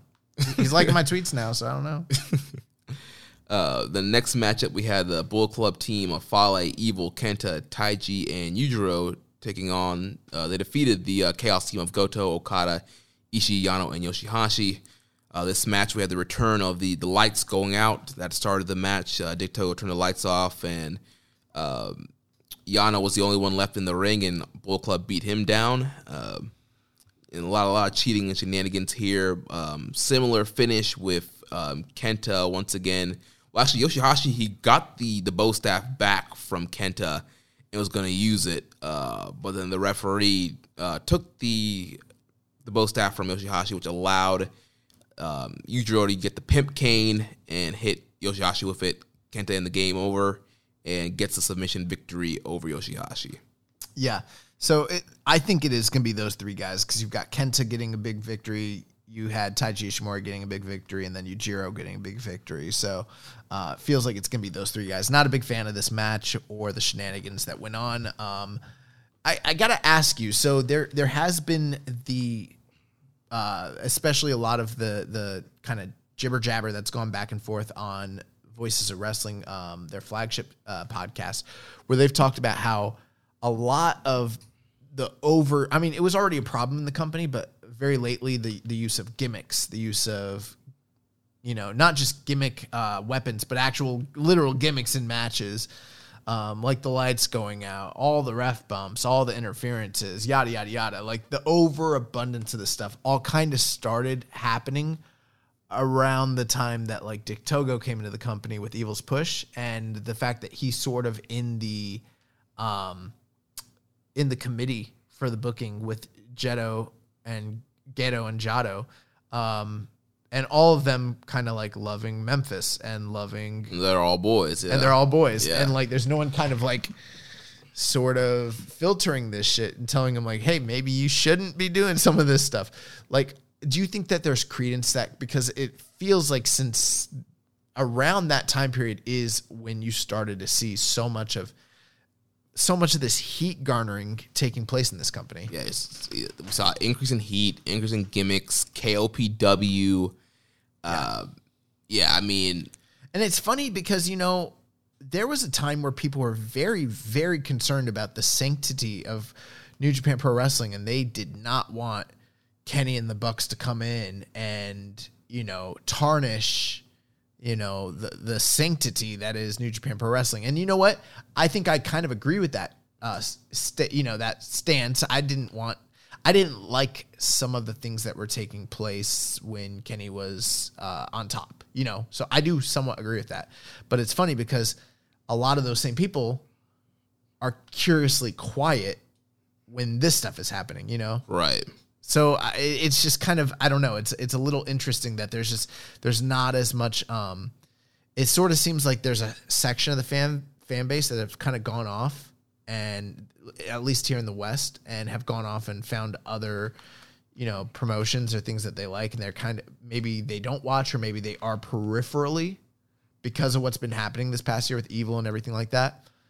But then there's another subsect of fans who are still here, and they're like so like diehard loyal. They won't talk about how bad some of this stuff is, Right, yeah. And I feel like we're somewhere in the middle where like we're seeing the good things that are in the company that maybe others who aren't sticking around to watch are actually witnessing and observing. But we're also seeing some of these trends, and like I'm just not a fan of this shit. Like, you know what I mean? Yeah, I'm not a fan of it either. And like day one here, we're gonna call out the good, call out the bad, and we're not gonna shy away. Yes, we love New Japan, but we can still criticize something we love. And yeah, since Dick Togo's been on the scene, like I don't know if it's officially that he is on the booking committee or not, but it would make sense. He's really good friends with Jado and Gato. All of their background from like Michinoku Pro and all that shit. And they're in the middle of a pandemic. A lot of ideas got thrown out that I'm sure Gato had in his notebook, and he's like, I want to do something new, something fresh. Let's bring in our good buddy Dick Togo in, and let's shake them things up here. I heard something online where they were talking about like a good booker is one who like knows not to pull the trigger on things that you shouldn't be doing, and they kind of alleged that maybe it seems like Gato has gotten to the point where like some of the things he wouldn't have done in the past, he's been like, fuck it. Right. Fuck it. I'm going to do it anyways. We're in a pandemic. Screw it. I want lights out. I want garrotes. I want bow staffs. This shit all seems and feels like 1981, 1982 CWA Memphis. Like Jerry Lawler could easily like fit right in with some of these storylines and brawl with the best of them. Like this is honky tonk man shit. Like, yeah, so it'll be interesting to see how things shake out once the pandemic is over and we get full buildings and full crowds, and they have to sell out buildings. Yeah, we'll see. I mean, luckily it feels like we're not too far away from at least things reopening and people being able to attend things like this safely again, Right. We'll see. Although I don't know if I'm ever going to go back to no masks. I've been pretty, like, I usually get sick all the fucking time, like a lot. And like, I've only been kind of barely sick like once or twice in the past year. And they were like pretty minor, and both times I thought I had COVID. It was like a 1-day sneeze because like allergies. Yeah. And I was like, COVID, but I got tested and I had nothing. And I really think the masks work. Like for all the anti-maskers, like, I don't know, this just seemed to work for me. Like, although there is the argument that like, you're not getting exposed to shit, so now your immune system is being weakened. And like, what if I get like exposed to like the common cold and I die now? Like, you know what I'm saying? Like, I don't know. Maybe you gotta do mask on for some places, mask off some places. I don't know. Mask on, mask off. Yeah. I've been taking vitamin D. I don't know, man. I'm just been working out, trying to get some sun. I don't know. Drink water. You're just being an overall healthier person, maybe. I'm trying to be. I got this Fitbit. It's changed the game. Main event here, we had Tenkoji and Kota Ibushi defeating the United Empire this time. Yes, and this was a big deal because this is the first time that the 3-man unit of the United Empire have taken a pinfall loss, or a loss of any sort, really, as a 3-man unit. And it was Jeff Cobb that got caught with the Kamigoye. While this was happening, Will Ospreay was sort of in the hangman's position in the corner, being held by both members of Tenkoji, and this sort of made sense and played into the previous ongoing feud that's been happening with Tenkoji and United Empire. So that those two guys getting to hold him back, sort of getting some comeuppance for the injustices of the past, but also for the more immediate injustice of the previous night when similar situation played out with him, doing the same thing to Hanma. Yeah. And then we had a lot of jaw-jacking here between Ibushi and Ospreay post-match. Ospreay is saying that he is New Japan Pro Wrestling, and, both of them kind of saying, yeah, we're facing each other on Sunday. It's kind of this whole kind of jaw-jacking thing that they were doing. Yeah, Will Ospreay basically saying, like, I'm going to prove that you're not a god, because as far as I'm concerned, there is no god, and I'm gonna like show your limitations. And on the flip side, Kota Ibushi pretty much saying like, I am the representative of New Japan. Like, he is the ace. He's the defender now. And he's going to keep this British filth, this scum, this Rev Pro scum out of New Japan. Rev Pro trash. Rev Pro trash. He also did make an allusion to Shingo in the comments, and he didn't say outright, but he kind of said that he would have rather, and this is a loose translation. I guess we'll have better translations tomorrow when we actually see the English translated comments, but the way that it read from what I understand was that he alluded to the idea that maybe he would have rather faced Shingo, because he said Shingo had more qualities as a person. So he's basically like calling Will a low person and saying like Shingo is someone who's deserving of an actual, title shot for the world title, Right. Which I guess that's kind of cool. We get to call this a world title now, like without sounding like idiots who don't know what we're talking about. Right. Because in the past, if you were like the world title, Like, no. it's the IWGP title. Yeah, so, world title will be on the line on Sunday. Sakura Genesis. We got to do our preview and predictions. So, Sunday, April 4th, 4 a.m. Eastern Time, Easter Sunday, we got Sakura Genesis. Yeah. Big day. We're going to start the night off with a tag team match. Suzuki-gun team of Doki, Taichi, and Zack Sabre Jr. taking on the Bullet Club team of Jado, Tama Tonga, and Tangaloa. Clearly, this is a preview match for the upcoming tag team feud that is sort of reigniting between Dangerous Tekkers and GOD. Yeah, we've seen with Tekkers kind of failing in the New Japan Cup, they've kind of rededicated themselves to be a tag team and get the tag team titles. So I'm thinking that Suzuki-gun's going to get the win here, and that's going to set up the tag title shot probably at Dontaku. That's the thing that makes the most sense to me as well. So, who knows? Also, you got Jado on the Bullet Club team, and Doki has seemed to kind of elevated over Jado. Over Jado level. So there's always the possibility that Tama Tonga and Tangaloa do something dastardly to win or get themselves disqualified or some shit like that. Right.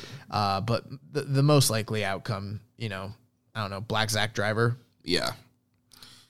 Then second match of the night, we have the Chaos team of Hiroki Goto, Kazuchika Okada, Tomohiro Ishii, and Toru Yano, and Yoshihashi taking on the Bullet Club team of Dick Togo, Evil, Kenta, Taiji Ishimori, and Yujiro Takahashi. I'm not sure. I mean, I guess I'll probably go Bullet Club on this one just because the continuing feud. I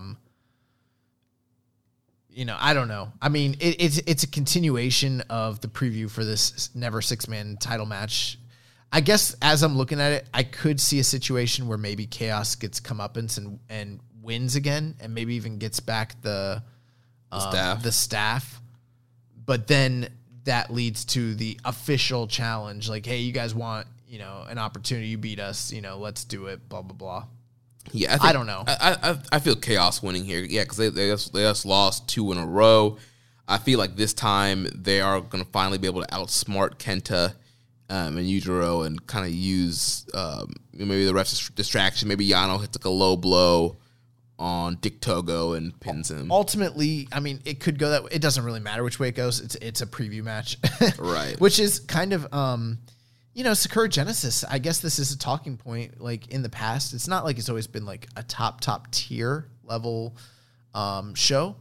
But generally speaking, I feel like it's been like a B level in previous years. It has. And, some of these tag matches feel, I mean, they're continued rehashes of what we've been getting on the Road 2 show. So essentially we're getting Road 2 level matches on the show. Right.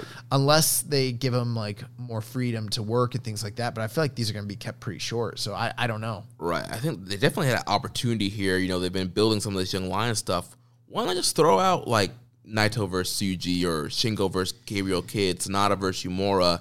I don't know, but I think part of it is like they want to get as many people on as they can. Star power,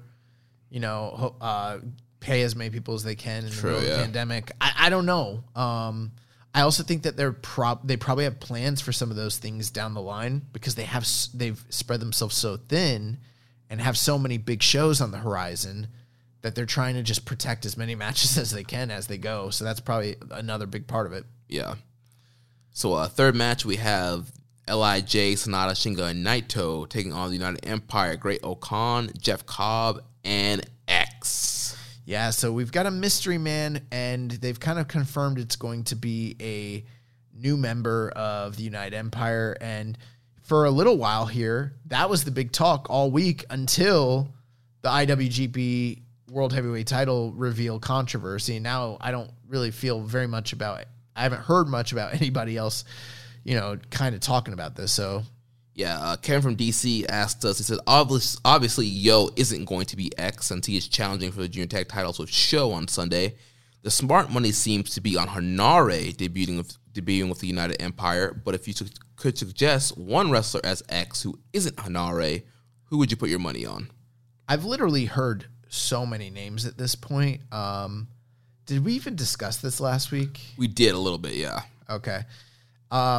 Yeah, and I listened to some other podcasts this week, and they had some interesting names that were thrown out there that I hadn't thought of, but I'm struggling tonight to even remember who some of those names were. One name that I initially had thought about was Brody King, because on Twitter, he was complaining about him not being booked on the 19th anniversary show, and seems like maybe that would kind of been an excuse for him to kind of be out of Ring of Honor, but then he showed back up in Ring of Honor with a new stable of him, Chris Dickinson, Tony Deppen, and Homicide. So I don't think it would make much sense for him to join the United Empire now.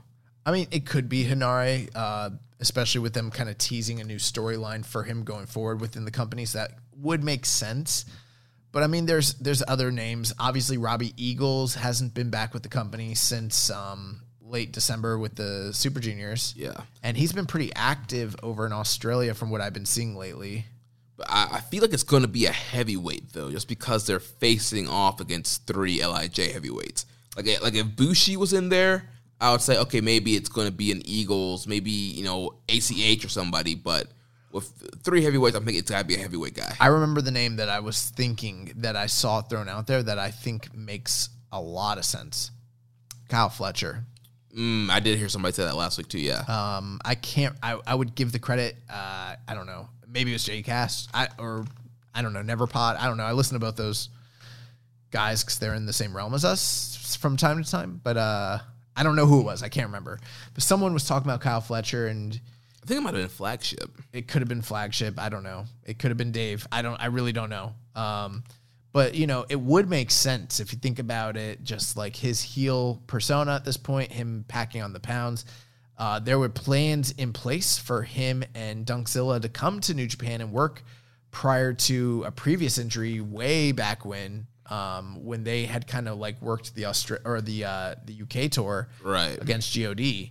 And that kind of never ended up coming to fruition. But I mean, if you want to talk about someone that could be brought in from the outside who has like that Rev Pro connection, I mean, he's a guy that like really could fit the mold. And I mean, that would put like the group over in a huge way. Plus, I don't know, I guess he could be a new pin eater because he is sort of a younger status than most of the guys in the group. Right. So instead of like Cobb or Okan eating pins, you could potentially have Kyle Fletcher eat pins if it's going to be him. And plus, I think his new kind of style, he's been more of a strike, more strike based, more kind of throws and suplexes. I think that would fit in with New Japan perfectly. But I mean, there's a lot of names that are out there. I think one of the things that kind of throws off some of those plans, though, or some of those speculations, is WrestleMania week is next week. Mm-hmm. So, I mean, for instance, like a Leo Rush. People are like, it could be a Leo Rush. Well, no, it can't because he's working all these dates here. Right. I haven't heard anything about ACH working anything WrestleMania week. Yeah, I haven't seen his name, yeah. That's curiously suspicious if you think about it. Yeah, you would think he'd be like on For the Culture or something like that. Maybe he is. Maybe I haven't looked close enough. I'm pretty sure I saw the For the Culture lineup. I don't remember seeing his name on there. Yeah, because I was sort of thinking like maybe I'd go to For the Culture, but the lineup didn't look that appealing. Right, and I think it's a midnight show, too. It is a midnight show, but I still kind of thought about it. Yeah. Like, God, I'm not going to anything but Bloodsport. Yeah, same here. Oh, if you're listening, I will be working WrestleCon Saturday morning from 9 to 2. So, Sai Dojo, we're going to have a booth.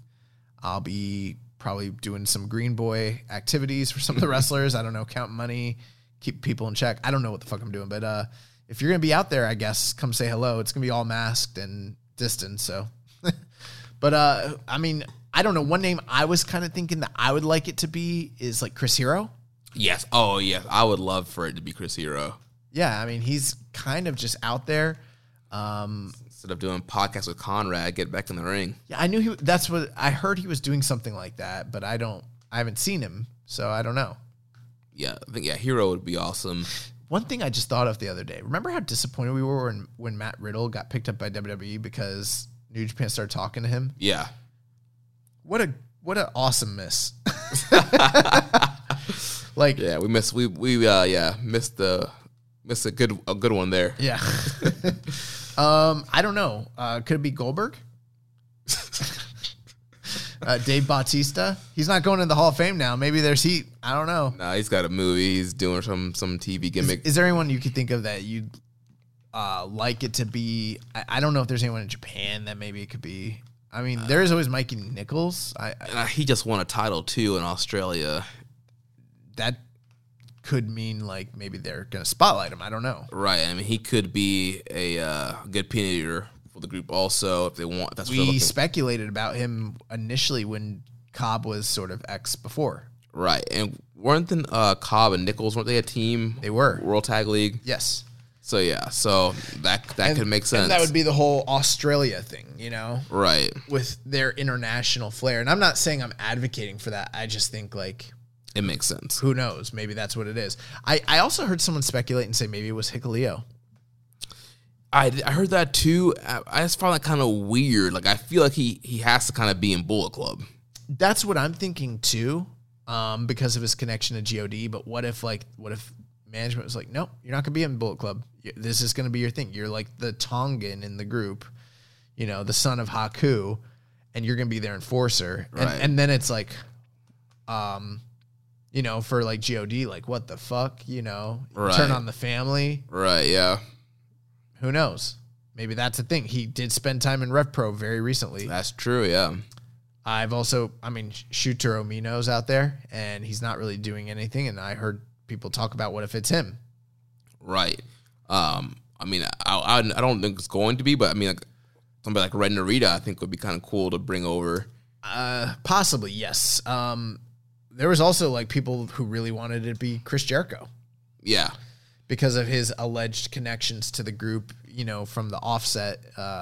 And I don't think that's possible based on, although, you know, there is a possibility if you think about it, because like, what are they called? The Inner Circle? Yeah. They've been off TV for 2 or 3 weeks now with the beatdown from the Pinnacle.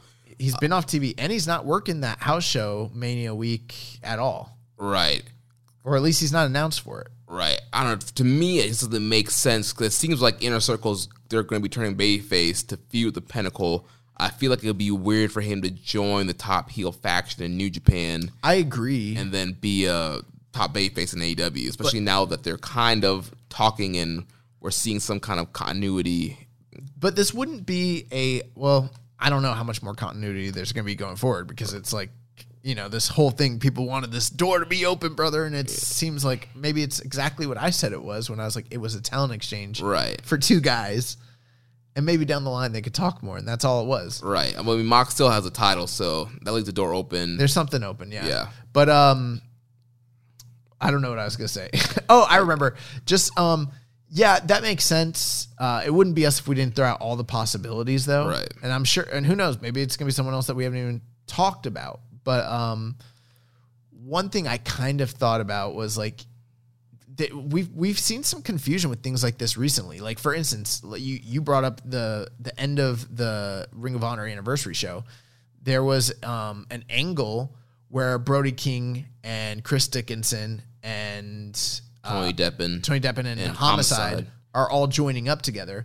Well, that's kind of interesting because that sort of creates a little bit of a conundrum when it comes to like the continuity of New Japan Strong, where you've got Dickinson on Team Filthy and separated from, a guy like Brody King, who sort of has his like little minions that he's kind of like growing The Regal Twins. with the Regal Twins and sort of doing his own thing. But those things go taping to taping, so who knows what's going to happen on the next set of tapings. But they're in this tournament against one another, and they're clearly rivals and opposed to one another. So all I'm saying is that I don't know that New Japan is going to follow the same continuity across promotions when it comes to like ROH, AEW, Impact, stuff like that, Right.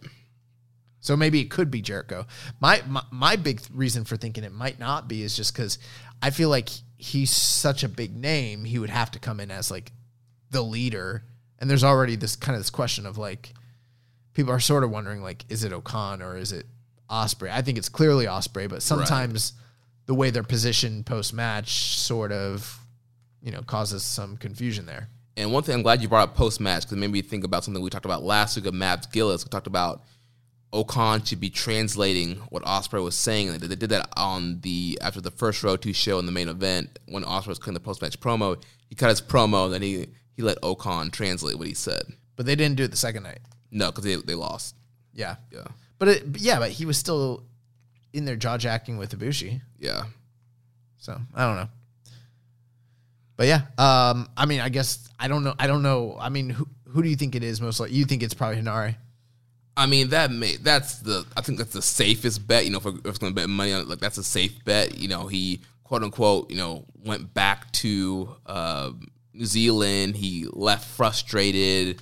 There was recently that big surprise at AEW, and it ended up being Ethan Page. But remember, there was a lot of speculation about who it was, right, for the ladder match or whatever. Yeah, and there were some names that are thrown out there that maybe could, potentially be.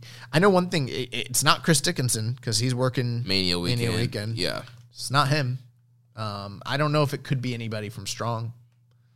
Yeah, I mean, there's a ton of people. Well, that's another thing to think about. It could potentially be like an LA Dojo guy, like a Carl Fredericks. Yeah. Or, let's say Connors graduated. Or like Clark Connors. Coughlin just came back. I mean, if I was them, I'd try to pick up like Fredericks. Yeah. That's the guy.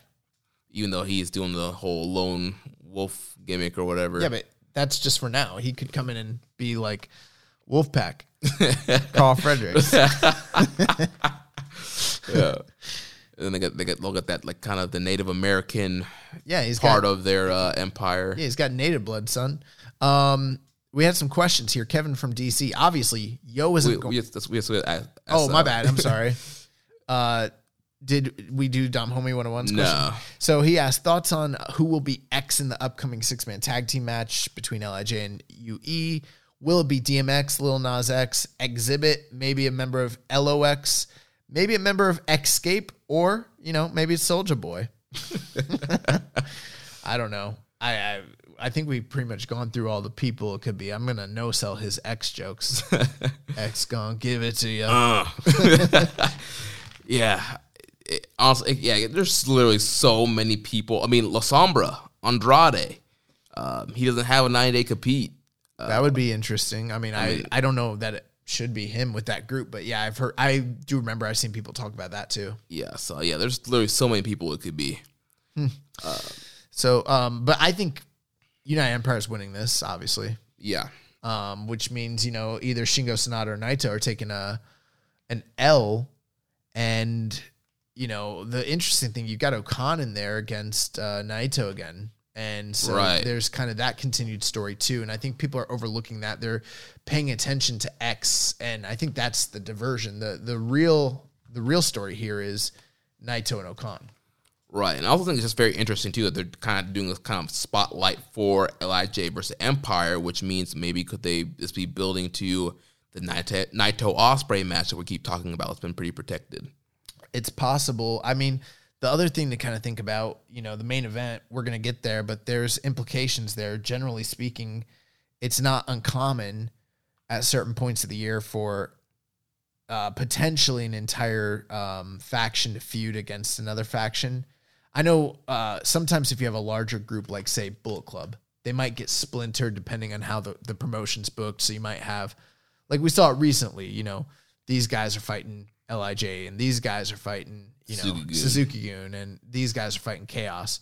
But when you have a small group like United Empire, it might not be uncommon for all 3 or 4 of them to be fighting with potentially LIJ. Right. So does that kind of tip us off a little bit that maybe Ospreay's going to lose because they're going to be feuding with LIJ? Or is that an indicator that he might actually be winning? And then if it was, who would be lined up? Is it Shingo? Could it be Naito down the line? Or maybe it's inconsequential. Maybe those 3 guys are going to do their thing and Will's going to be off doing his thing. Right. Regardless, I don't know. Yeah, I mean, open the door to a lot of potential. There's a lot of potential rivalries and matchup they can do here from those 2 factions. So then moving down the card, we have Hiroshi Tanahashi and Satoshi Kojima taking on the Bullet Club team of Bad Luck Fale and Jay White. So obviously more set up there for the Never title. Oh, that's something we didn't mention in the post-match of the Jay White was beating on Hanma with the kendo stick. And he said, can I get a title shot? Tanahashi said no, so he cracked Hanma with the kendo stick. He's like, it's your fault. You apologize to Hanma. If you had just said yes, I would not have hit him with the kendo stick. Yeah, I mean, that logic makes sense. So more set up here. I'm sure we're going to see Jay continuing to agonize Tanahashi and kind of poke and prod his way. Emotionally manipulate him. Yeah. Terrorize him emotionally. Yeah. Interesting. Tanahashi and Kojima as a tag team, that's an interesting combination. Going up against Fale and Jay White. I'm guessing Kojima's taking the loss here. Yeah, I'm going to go with the Bullet Club team getting the win. If all of our predictions go through, this is a pretty heat-heavy show. Yeah, I mean, man. So far we've got Suzuki-gun winning the first one. I guess you could call that a good guy one. And then we got Chaos, but after that we've got United Empire, Bullet Club. I could even see some of those early ones being the opposite. So right. Potential for a ton of heat here, yeah. 5th match of the night, IWGP Junior Heavyweight Tag Team title match. We got the defending champion Suzuki-gun, El Desperado, and Yoshinobu Kanemaru defending the titles against the reuniting Roppongi 3K, Sho and Yo. And question here from EMJ does PR. Presuming we get a Barbershop Rockers angle during the junior tag title match, who needs a new coat of paint more, Sho or Yo? I think it has to be Yo. I think there could be an argument to repackaging Sho, of course. But the problem is, if you bring Yo back, and he's just the same Yo as he was prior to leaving, and then Sho turns on him and becomes something else at that point, it truly elevates Sho, but it leaves Yo completely in the dust to where, he's cooked. You know? Yeah. But if you do it the opposite way, Yo comes back with a new attitude, a new plan in place, and he turns. It gives Sho, who's been here the whole time, righteous justice to go after him and the impetus to chase and, avenge whatever the wrong is that Yo has, caused. And it immediately boosts Yo on return. I think if you do it the opposite way and you do something, you push Sho and you give him this big switch and push and you just bury Yo on his after coming back after so long, I don't know that it's going to garner the kind of sympathetic, reaction that they'd be hoping for in that situation. Yeah, I totally agree with you. I definitely think it needs to be Yo, and Yo has some things he can justify here. He's been out this whole time. Sho is, all he cared about was the junior title. He never checked on Yo.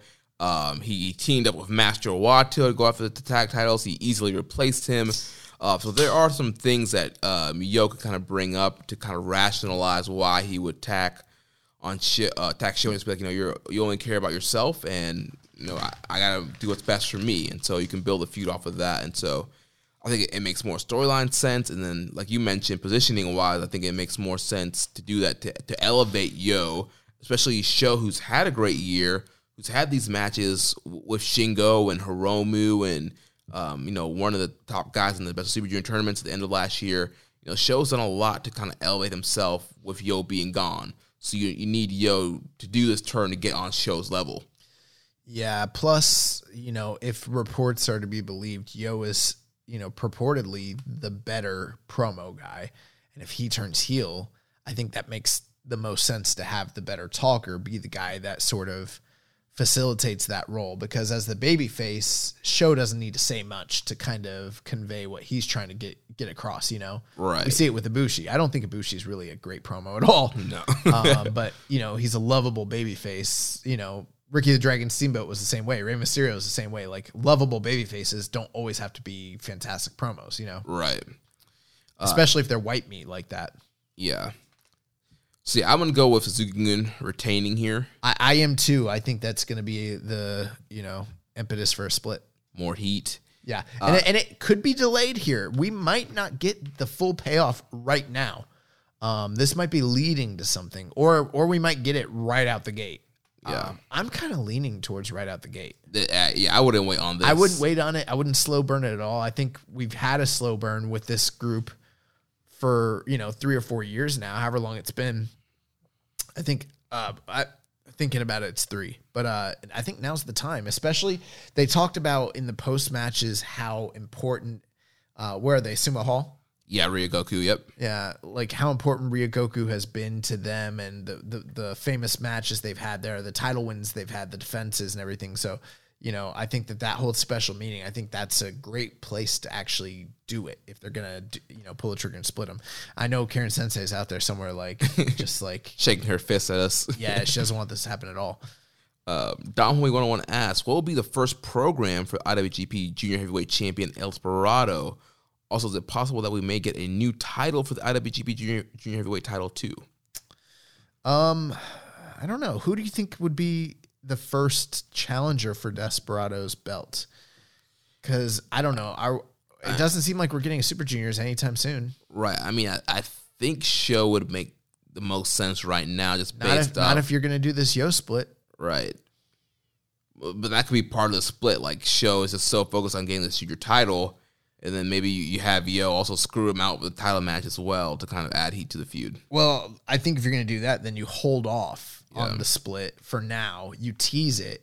You let people know it's coming, and then you don't do it until the actual title match happens or afterwards. But I wouldn't split them and then reward Sho by giving him a title shot right after that. I think that's bad storytelling. Yeah. I was trying to think because they haven't really set anything else up. There's not really any other faces out there. I mean, I guess you could throw him like an easy challenge, like a Taguchi or Wato. Those are both possible scenarios I was thinking of. Besides that, Tiger Mask, I don't know who else you put him in there with. I'm really not sure either. I'm trying to think. I'm actually going to go to the... Unless you bring in somebody, unless you bring in Robbie Eagles or you bring in somebody from Strong. Was there any... I mean, he did lose to Master Wato during this Best of the Super Juniors clean in one of the main events. Remember that? That's right, yeah. So, yeah, could be Wato, yeah. Maybe you do, Jushin Liger. Maybe you dust him off and say, sorry, kid, we gotta get you back up. I don't know. I'm looking at the list of juniors that are there. I'm thinking of the realistic ones they could really do. Bushi's there. That's right, yeah, Bushi. That's a possibility. Yeah. I don't know that I would do that, but he's there. Doki's there. You got Phantasmo, but Phantasmo's not in the country right now, I don't think. Hiromu's on the shelf. Master Wato. Robbie Eagles could be a potential. If you get Rocky Romero back in the country, you could do Rocky. Maybe he needs to, but I don't think I think because he's here for WrestleMania, I think now's not a good time to set it up. Right. Taguchi, Sho, Taiji Ishimori. I mean, they're kind of limited right now, if you really think about it. Kanemaru, his tag team partner. Yeah. I'd probably go Wato. as a holdover just based on the fact that he beat him in the Super Juniors. Yeah, that makes the most sense. So now let's go. Did he have another part to that question? Is it possible that we may get a new title for the IWGP Junior Heavyweight title? I'm hoping that if we do, it's not like right away.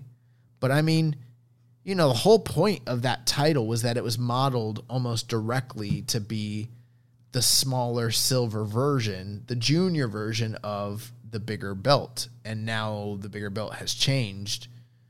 So I would like them, if they do redesign it, I wouldn't want them to make a smaller version of the one that we have. I'd like them to do something a little different and unique for the juniors. But yeah, they might change it. Right. I mean, I'd be perfectly fine if they didn't. I like the junior title design. But yeah, who knows? We might eventually see all the titles get updated. Desperado was also beaten by Taguchi during the Best Super Juniors as well.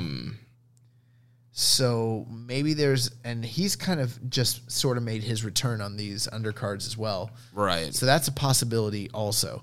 They might even hold off on doing anything. They might just keep doing like the junior tag stuff until they have a suitable challenger established.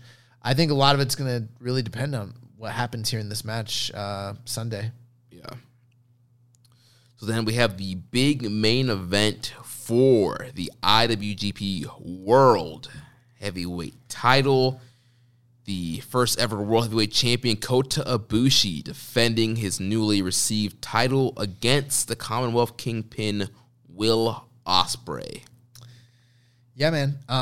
We've got a lot of questions about this one. I don't know if you want to jump into those or if you want to just jump into we can look at the questions. So first here from Reddit user XX Gizmold LDTXX says, "Hey guys, love the pod. Keep up the good work. Shortly after Wrestle Kingdom, you guys mentioned how you could see Will Ospreay winning the New Japan Cup and taking the titles off Ibushi at Sakura Genesis. Now your fantasy booking has come this far. Can you still see Will taking the W this weekend?" Do you want to give me props for this? Yeah, because I've been saying this like since January 6th. Yeah. It's been coming for a long time, and like I've had the vision, you know. I've been opening up my third eye, you know. All that time in the side dojo. All the time in the side dojo has helped me.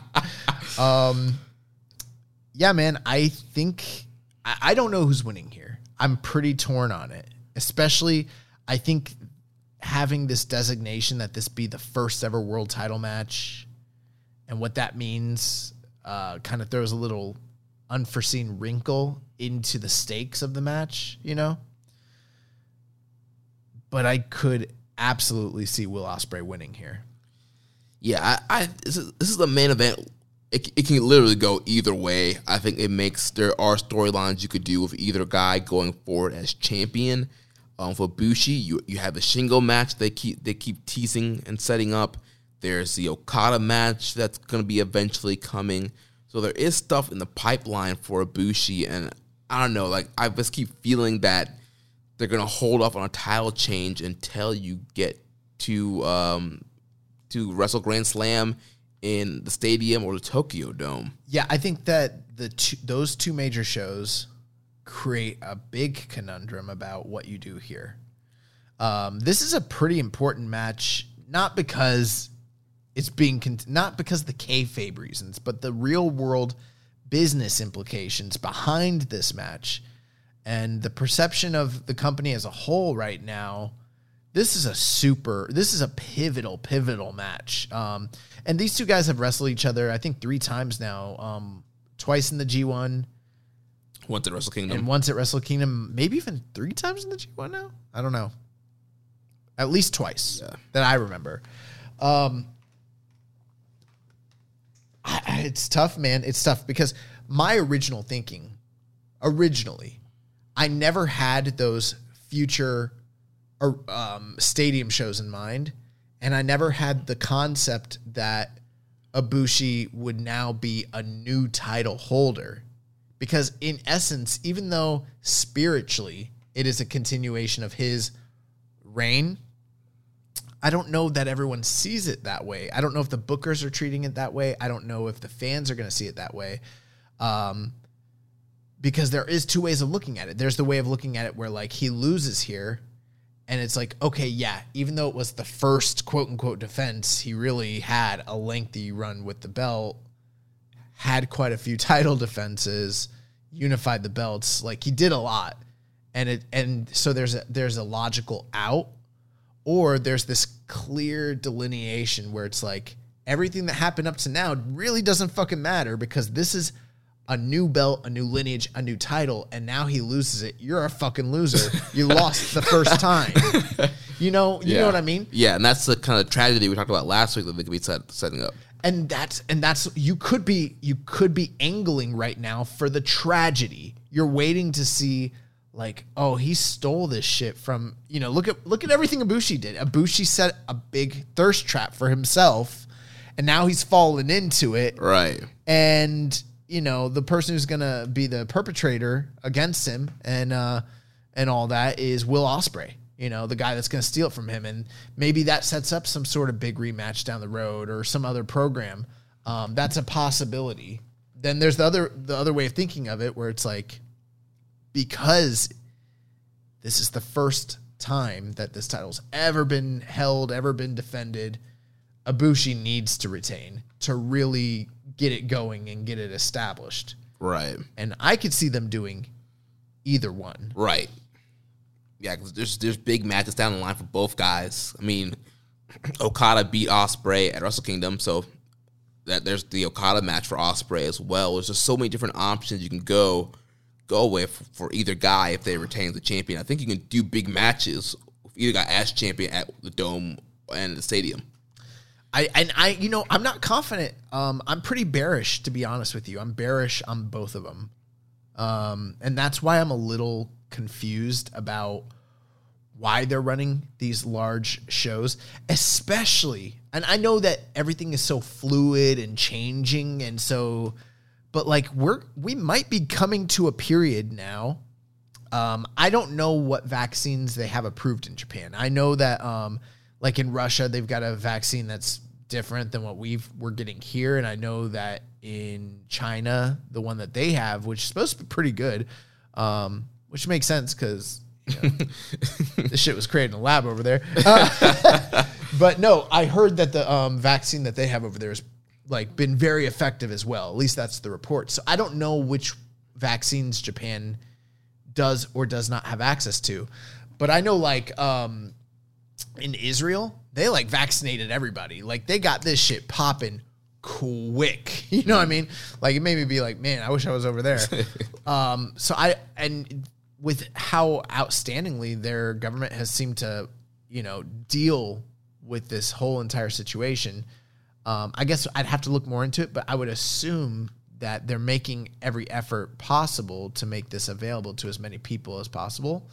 So like, who knows if by like, I know it sounds outlandish, but now that like I'm scheduled to get my vaccine next week and so many people I know have already gotten it, like who knows? Like they might be able to actually do a big number. Crowd, yeah.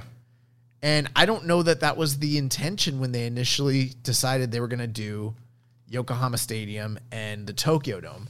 And now if they like are opened up, let's say in a month or two, is that going to look bad if things are really, really opened up and they can't draw? Yes. And like, I know you said like that there are big matches on hand for both guys. And I kind of think that's true. I also kind of don't think either of them are as big of a draw as like a Naito, a Tanahashi, a Jay White, or a Okada. And I know the only way you get there is by positioning them to be that, but you don't throw them into Yokohama Stadium on like a 1 month notice and expect them to do business. You know what I mean? Like right. It just doesn't work that way for either of them. I mean, I think Ibushi's probably going to hold on to the belt, but my question is, who's the dance partner for these 2 nights, if that's what they're planning to do and what's surrounding those cards, I guess those are all big questions we don't have answered yet. Right. And something I could see in favor for Ospreay, we got the 4th member debuting earlier in this show. Could the 4th member help Ospreay win? That's a big question. I didn't even think of that. I mean, bro, what if it is like a big name like Chris Jericho and like that's one of the like, you know, aces that they've kind of got up their sleeve that they're hoping like helps them to generate business, you know? Yeah. What if it was like Kenny Omega? No, I'm just joking.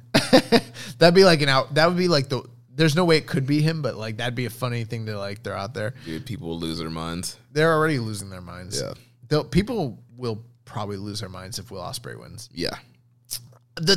My thing with Ospreay though is that there's more big money matches available that haven't really been done, especially with him in this current role. Him as a heel, him as a heavyweight, yeah. And then on the flip side, it's like there are guys to work with Ibushi, but like the only really 2 big names that I can think of that maybe 3 that he hasn't worked with recently, that he hasn't like gone out there and drawn money with is like Okada, Kenny Omega, and maybe Tanahashi. Like those are all proven draw matches with him. I don't know that him and Shingo does big business, even though I think it's an anticipated and hot match. I think it's capped at a certain level, you know, the 10,000 maybe, you know? Right. And maybe that's what but I don't know. Maybe that's what they're angling for in these stadium shows. Cause I don't even know what the attendance realistically is supposed to look like, you know? Yeah, what percentage that they're gonna have for capacity. Maybe that's the deal. Maybe it's gonna be Shingo and Ibushi down the road. I don't know.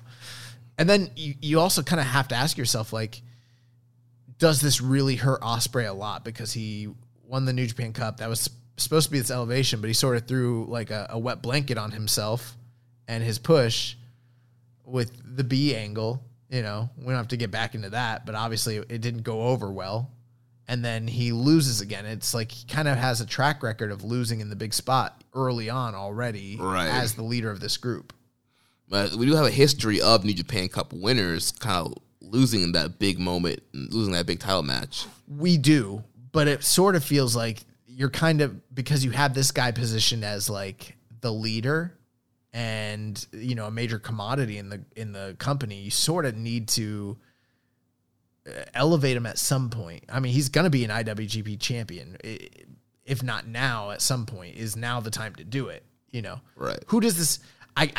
I'm just thinking about like the stocks and I'm like, who's on the rise? Who's on the way down? You know, who can eat the loss? Who can't? Business wise, what are they going to do for these next series of shows? Because this next month is super pivotal. And I don't know if the company should have put themselves in this kind of precarious position. I thought it made sense initially, but now that I'm like trying to think about like, well, who are they going to have fill these shows, you know, and draw these houses, and it's tough. This match is super interesting. Yeah, super interesting. It goes way beyond just a build and stakes. There's a lot of big ramifications that come from this match. Yeah, I would even say so far this is the most important match in New Japan this year, by far. And it might wind up being like one of the seminal, pivotal matches from a business standpoint for New Japan for this whole year. Yeah. We had some other questions here. Kevin from DC says, there seems to be one aspect of the Ospreay challenge that I haven't really heard people talk about. Will Ospreay is still the Rev Pro heavyweight champion. At this point, it feels like more like a trophy than a title, since Rev Pro isn't running shows and Billy Goat can't defend the belt overseas. Honestly, I think it would be smart to put the belt on ice and not have him carry it around. That way, should he actually win the World Heavyweight Championship on the 4th, they can quietly strip him of the Rev Pro title and crown a new champion when they're ready to run shows again. It just seems like a red herring that they don't need to bring attention to. I'm pretty sure they are running events, though, right? Yeah, they were doing. I know those Rev Pro series that were on Fight TV. Yeah, so they were doing epic encounters, and they have stuff on the docket for the rest of the year through 2020. They've got shows planned from June up until December, running shows at the Cockpit, Uprising, Southampton, High Stakes, 9-year anniversary pop-up show. This stuff's all already on the calendar and been announced. And they were running a tournament. A number one contender tournament, right? Yeah, I don't want to spoil anything for anybody, but I think, let me see, bracket A, bracket B. So I don't think the tournament is over yet, but it looks like it's going to be Dan Maloney and Ricky Knight Jr. facing off for the winner of the SWE World Heavyweight title. And the deal is over in Rev Pro, whoever wins the SWE title, this is another promotion that they kind of absorbed in the recent past. Whoever is the final SWE champion, they're going to get a title shot against the reigning Rev Pro champion, which is Will Ospreay. And they did this very smartly because after like the fourth or fifth Epic Encounter show, he kind of put the wheels in motion for them to do this tournament while he was in Japan. So they sort of knew and worked this out.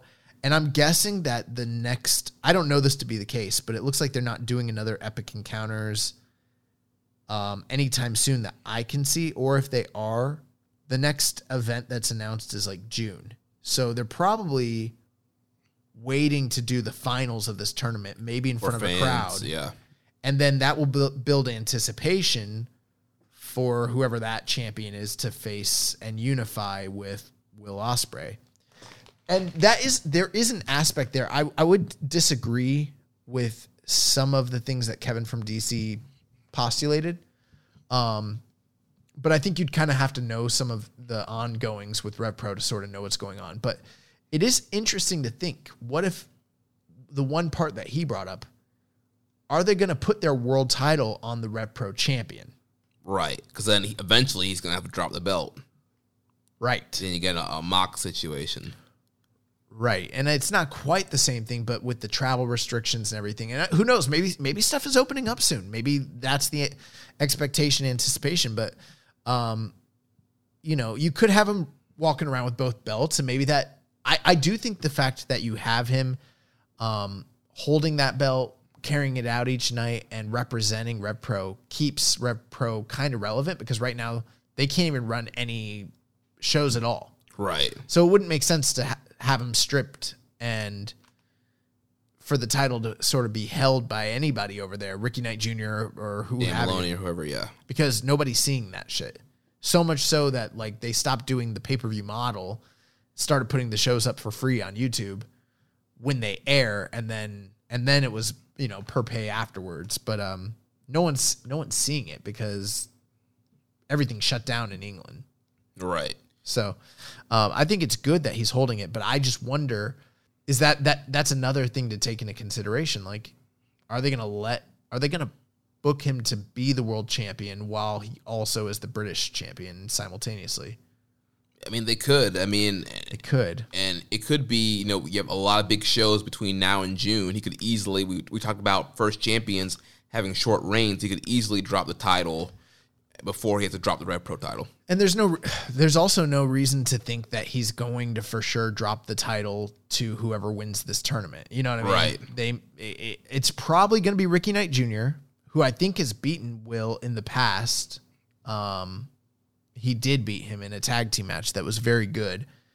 So I'm guessing it'll probably be like him versus Ricky Knight Jr., but like, who's to say Ricky Knight Jr. beats him? Right.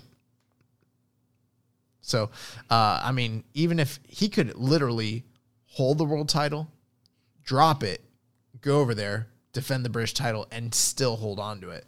Because who do they have waiting in the wings to take the title from him? You know what I mean? Right. There's no huge stars there. You don't have a Walter or Zack Sabre Jr. Yeah. Guys like that. Like, those are the kinds of names that hold that Rev Pro belt. It's been a long time since they had it on an up-and-comer or, a non-established indie star by, even by European measures. Right. You don't have a Pete Dunne or a Tyler Bate. Yeah.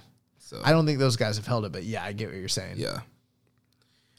He also asked, what are your early predictions for Kota's title defense at Dontaku should he retain the World Heavyweight Championship against Ospreay? History would suggest Shingo Takagi, as the New Japan Cup runner-up, has gotten the Dontaku challenge in recent years. Fale, Tanahashi, Sanada start the trend proper. But obviously, one has to consider the likes of Okada, Naito Suzuki, or others of that ilk. The Dome shows as well as Dominion are right around the corner after that, though, so it can't be too big of a challenge. Shingo it is then? That's a good question, and I think it's a little, you're presuming that there's going to be a title defense at Dontaku. Right. And there might not be this year because of the fact that we've got this 3 big shows right behind it. This could be the April defense, Sakura Genesis, and that's it. I think that they're going to headline Dontaku maybe with Tanahashi and Jay for the and Never Jay title. for the Never title. And then the semi-main will probably be the Never 6-man. Something like that. Yeah. I think there's a good chance Dontaku might not, it's Dontaku in name alone, but not in actual booking stature. Now, if he does end up having a title defense, I could see Shingo, but that feels, the Shingo thing is I think it's a little too big for Dontaku, but a little too low for a dome show. Right. It's in that in-between place. I think it's perfect for Dominion? Yeah, a show of that nature, and I'm kind of just thinking of locations at this point, I don't think you should do a stadium with them, even though I love those guys and I think the match is going to rule. If they do it, I don't see them selling that many tickets off of it, Yeah. Because Shingo's never challenged before. And they haven't always treated him like, a world beater or a top guy on that level. So I don't know. Yeah, I don't think they're going to do a title defense at Dontaku. I think Sakura Genesis is going to be the April defense, and then we won't see a defense until May for Wrestle Grand Slam. Schedule's been screwy this year. It's been really hard. It's deferred quite a bit from classical, And when I say classical, I mean just the past, 5-6 years. Yeah. I mean, there was a time where New Japan's schedule changed drastically all the time. So, I mean, this is pretty New Japan in general. This is kind of what they've done historically is, switch things up year after year depending on what their business needs are. Yeah.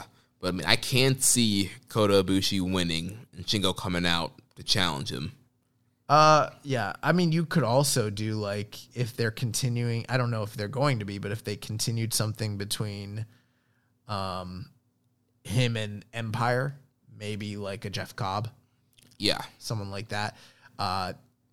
Obviously, the fact that Shingo is part of LIJ, and they were kind of alluding to an LIJ versus Ibushi continuation feud would indicate Shingo. And like he said, the runner-up in the Cup usually does get a title shot in May. So who knows? Maybe they do those two guys at the stadium. Yeah. Because maybe they're expecting that the stadium is going to be very limited. And if that's the case, then they could easily do it. If you're going to do a Tokyo Dome, or I'm sorry, not Tokyo Dome, like a Sumo Hall level capacity, I think you can definitely draw that level of attendance with those two guys and a strong card underneath it. Yeah, I agree. But if they're trying to do 30, 40, 50, who knows how many, 1,000, then I don't think they should do it. Yeah. EMJ does PR asks, when it's written, will Ibushi's title reign narrative be about match quality or story quality?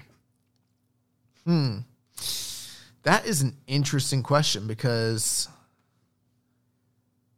for me, I think his matches have been outstanding, but they don't seem to be getting the critical acclaim that we're used to for other champions, Right. I feel the whole double title and unification is kind of overshadowed his title matches. Right. And at the same time, this kind of reminds me of the discussion we had about the belt when we were saying, that there's this criticism that it's understated and overstated all at the same time. You know, it's doing the wrong things and not doing the right things, you know? And maybe that's kind of similar to the situation with Ibushi, because it's like there are stories and narratives that are going on, but they have very little to do with the actual story of him and his character and his motivations and the personal heated rivalries with him and his opponents, you know? Like, he's had opponents and he's had good matches, you know, Sonata, Jay White, Desperado, freaking Naito, but none of them were definitive feuds. You know what I mean? Right. It was always about the actual titles themselves and very little having to do with Ibushi as a man or as a character. I mean, the most we got out of it was that he wanted to be God, and no one knows what the fuck that means. Right, and then he wanted to unify the titles. Yeah, and then he wanted to unify the titles, and then he did. And so, like, there is a narrative, but it's, like, not defining him, it's defining itself, and he just happens to kind of be playing a role in the midst of it all. You know what I mean? Right. Which kind of sucks. Yeah, I feel like at the end of the day, his title reign is going to just be overshadowed with just the ending of the IWGP title. I think is going to be what his title reign is remembered for. That's possible, but then, you know, the argument that people will come up with is the other side of the question that he's asking is people will be like, well, he had great matches. You know, they're going to say, well, he had an incredible match with, you know, Naito the first night at the Dome. He had an incredible match with Jay White. He had really, you know, the match with Sonata was very good. The match with Desperado exceeded expectations. The rematch with Naito. IC title match, yeah. They're going to be able to point to these really great performances that he had and say, well, it wasn't all bogged down. He was going out there and performing and, like, killing it. But then you kind of be like, well, was that all it was about? So I think it's a tough question to answer because I don't know if it's going to be remembered just based off the match quality. Because even though the matches have been very good, they don't seem to have gotten the kind of acclaim and praise. No, because people are so down overall on the product. Yeah. And it doesn't make sense because if you think about it, if you compare this title reign to Naito's and to Evil's, better. It's way better. Maybe not from a story standpoint, but from a match quality standpoint, I mean, it blows them away. Both of them. And then if you look at the overall match quality of the promotion so far this year, I still think New Japan it's very good. It's like the top promotion in in-ring quality still. Yeah, it is. The last time you had a champion that was having this many good matches was Okada before he dropped the title to Naito. And what was that, 2019? That's when you're talking about when he dropped the title to the double titles. The double titles. Yeah.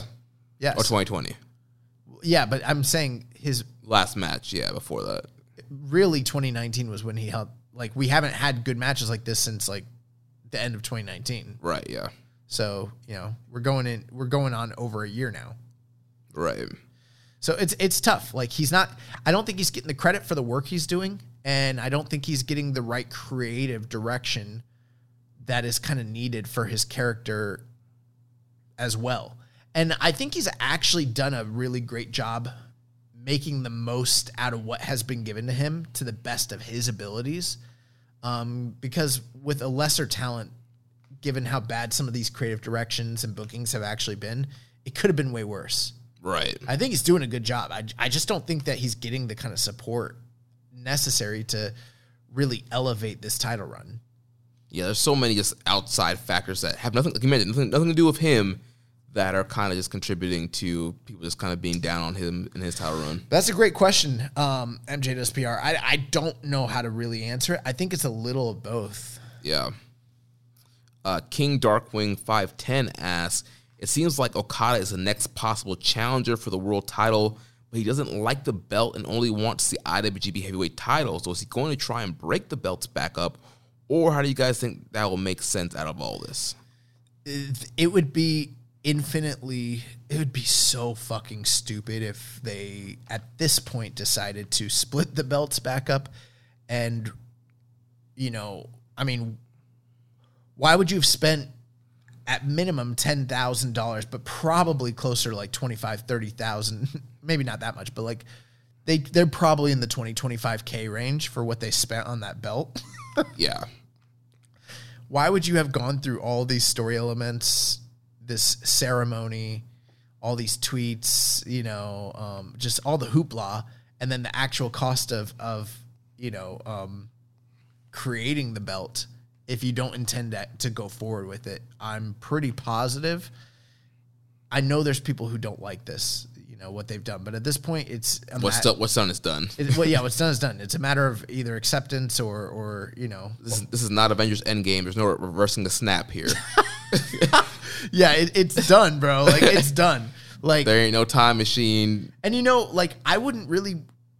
I wouldn't respect. I already kind of don't respect that they did this, but if they decided to walk back on it now, that'd be horrible. It'd be way worse. It'd be way worse. Yeah. I would be like, what the fuck are you guys doing? Like, make your fucking mind up. God, I would be fine if they were just like, we're gonna incorporate the lineage. Right. That part I'd be fine with because it makes logical sense. But they're like, Okada's like, I'm saving everybody.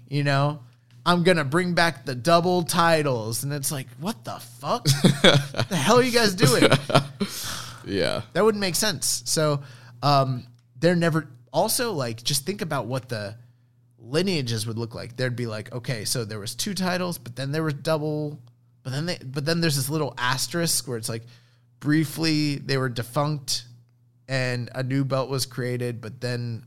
Reinstated. But then it was defuncted again when... Okada won it, and then he reinstated, and then now the lineages are reinforced. Like, it just wouldn't make sense. Yeah. Oh, God, I would hate that. That'd be horrible. Yeah, they should not do that. I'm sorry. I know people love the white belt and the version 4 belt, but it's done. Yeah. It's gone. We had a question that just came in from Reddit user _stress_ says, hi, guys. Barely a question, but this unification saga has got me thinking, is there any chance this Ibushi run is a slow burn heel turn? Started with how he treated Tanahashi for losing matches in the Golden Aces, becoming God, to now unifying the titles and essentially beginning a new era of the NJPW molded in his image with his new belt. In storyline, it seems he has deliberately isolated himself from other wrestlers, what with the unification idea being so unpopular amongst the roster and the company's 2 biggest heels, White and Ospreay, being the only ones to agree with him. I mean, for a certain angle, Ibushi is on the road to becoming a power mat heel. Yeah. We all thought Kenny was pro wrestling Thanos, but Ibushi out here fucking shit up with the Reality Stone. Click the IWGP heavyweight lineage away faster than a ref bump in an Evil match. Wow, that's exactly what you just said, bro. When you were talking about like undoing the click. Yeah. This is completely fantasy booking on my end, but I can't shake the feeling, even unintentionally, they might have booked themselves into this spot. Are fans going to cheer Ibushi over Okada when they fight again? Okada going to be looking to restore his lineage, his belt, his NJPW. I mean, he can't, though. That's the thing. I know that there's people who are like pining for a restoration, but there's not going to be a restoration. I mean, I think if you're one of 2 things will happen, right? If let's say Okada and him do feud, and the whole angle is I'm going to restore it, then one of 2 things is going to happen. Either that's a dead-ass giveaway that he's not winning. Right. It's going to be similar to the Naito thing where he wants to try to restore the IC title. Right. Or this will be similar to like when Rob Van Dam was challenging for the WWE title, and he said, when I win it, I'm going to change it to the ECW title. Right. And then when he won it, he didn't end up doing that. They did something else.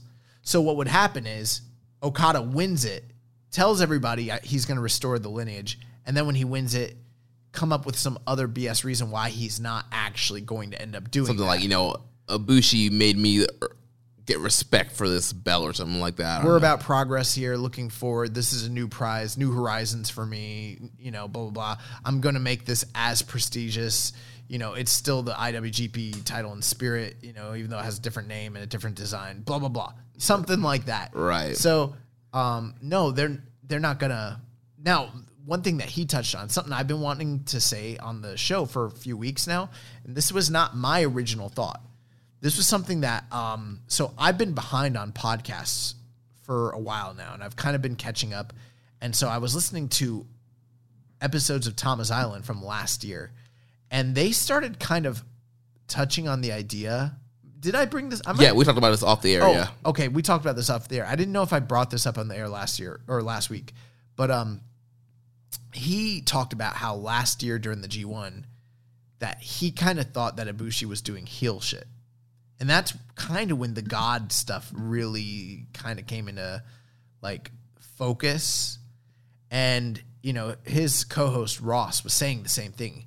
And like very recently, there's been talks of like, is Ibushi leaning towards a heeldom with the God talk and, kind of making himself a target because he took these two beloved titles and unified them and recreated them in his image, as a quote unquote God, and has kind of, like you said, isolated himself from the rest of the roster. I mean, even though he's Hantai, like, I think we kind of imagined that when he rose up, he would sort of like take over for Tanahashi and be like the lead focal guy. Right. But it doesn't feel like that. He is leading, but he's not leading from a stance of like, let's go get him, guys. And he's coming out with the gang and Taguchi Japan and everything. It's like he's kind of doing his own thing and he's feeling very isolated. And it's just interesting that like over a year ago during the G1, like Tam and those guys were already kind of pointing it out. And I didn't notice it back then. But like recently, I do think I said this on the show where like during that New Japan Cup final, during that match where he was like at the table and he was like talking to Shingo, he came off like a heel to me. And everyone else like thought it was like this moment where he was like inspiring him and telling him to get up and go back in there and fight. And I thought he was taunting him the way he did it. Like there was plausible deniability because the words he was saying sounded encouraging, but the look on his face and the dismissiveness, the cockiness, the arrogance. Like, look at you. You're down right now. Yeah. Like, dude, if you want to do this, you better get up, Right. I don't know, man. Like you're blowing it right now. I am wondering if there is a long-term story where Ibushi is going down a dark path and it's been brewing since like the G1 last year, maybe even like earlier than that, Yeah. And so I'm kind of wondering about that. Like I've got my eye on it and I want to put it out there. Like it's not my original idea. There's a lot of people who are saying this, but I think it's sort of one of those like wishful thinking things, but I'm seeing the like little and tea leaves. Yeah. I'm seeing it out there. Yeah. I mean, it could happen. And it would be something new for him. And I think you can get some fresh matchups. You can do that. That Tanahashi match makes a little bit more sense of him. Ibushi's a heel. I wouldn't necessarily like it if he's just kind of a tweener or a guy that's heel leaning. Like, I don't want him to do the Bret Hart Bulldog thing where they're both faces, but for the sake of the match, he's going to lean heel, Yeah. I would rather, if he's going to go that way, and that's the story, go full out, turn, start a faction, fuck people up, Ibushi goon. Yeah, be a heel, shit like that. I would prefer that, but I don't know that that's what's going to happen. Yeah. Well, that is our preview and our predictions. Well, who do you think's winning? We didn't say who we finally thought was going to win this match. I'm going Ibushi. I'm gonna go Ibushi too. I originally thought it was gonna be Will. I'm like 50-50 on this for real. Like I wouldn't be surprised if either man wins, but I just have this picture of Shingo walking out and challenging Ibushi right now. If it's Will, who do you think would be like his next challenger? I think you go Okada. He hasn't been doing anything really. He's been kind of treading water. I think with X and the way they like to book tragedies and Okada sort of like not doing anything and they probably need him to sell tickets for these domes. I think you kind of convinced me. I think I'm going Will. All right. So I don't know what to do, man. 50-50 split it's here. 50-50. This is a big one. Yeah, it is. God, if anyone fucking spoils me, I swear to God. Stay out of the spoiler club, man. Yeah, and it's on Easter Sunday. I think I got shit to do that day. I don't know. Yeah, I'm not going to be able to watch it until sometime in the afternoon. So real quick, we got to talk about what's going on in New Japan Strong. We had a Strong Style Evolve kind of wrap up this week with 2 more qualifying matches for the New Japan Cup USA 2021. we had Clark Connors and a kind of a surprise upset here, defeating the great TJP, his former tag team partner. And Did you see any of this? I did, yes. I did watch Strong. This was a really good match. I popped for Connors getting the win here over TJP. Yeah, I was pretty convinced TJP was going to win just based on the match itself. I thought was 50-50, but at the very, very end, he got him in that, I don't know, what is that figure four knee bar pretty much? I don't know what he calls it. Yeah, I don't know what he calls it either, but yeah. He probably calls it the game over, just like three other people have had that same game over. But anyways, I thought he had Clark Connors like beat, and then Clark was able to, finagle it into a roll up and get the 1, 2, 3. And I was like, oh, that's pretty cool. Yeah, that was great to see there. Great upset win there for Clark. Then fuck you, TJP. Then we had NXT's Blake Christian being defeated by Chris Dickinson from Team Filthy. An interesting thing here, at the beginning of the show, they had Team Filthy kind of backstage segment. They were all kind of making fun of each other for some of the losses they had, and they were making fun of Dickinson for losing to Narita a couple weeks ago, and Dickinson and Lawler kind of had some tension there. Yeah, and obviously this is a New Japan Cup USA qualifying match. Both of those guys are, major members of Team Filthy. So, the implication there is if Dickinson gets through, they're going to be potential opponents down the line. And this kind of group is an amalgamation of various personalities who share similarities based off of,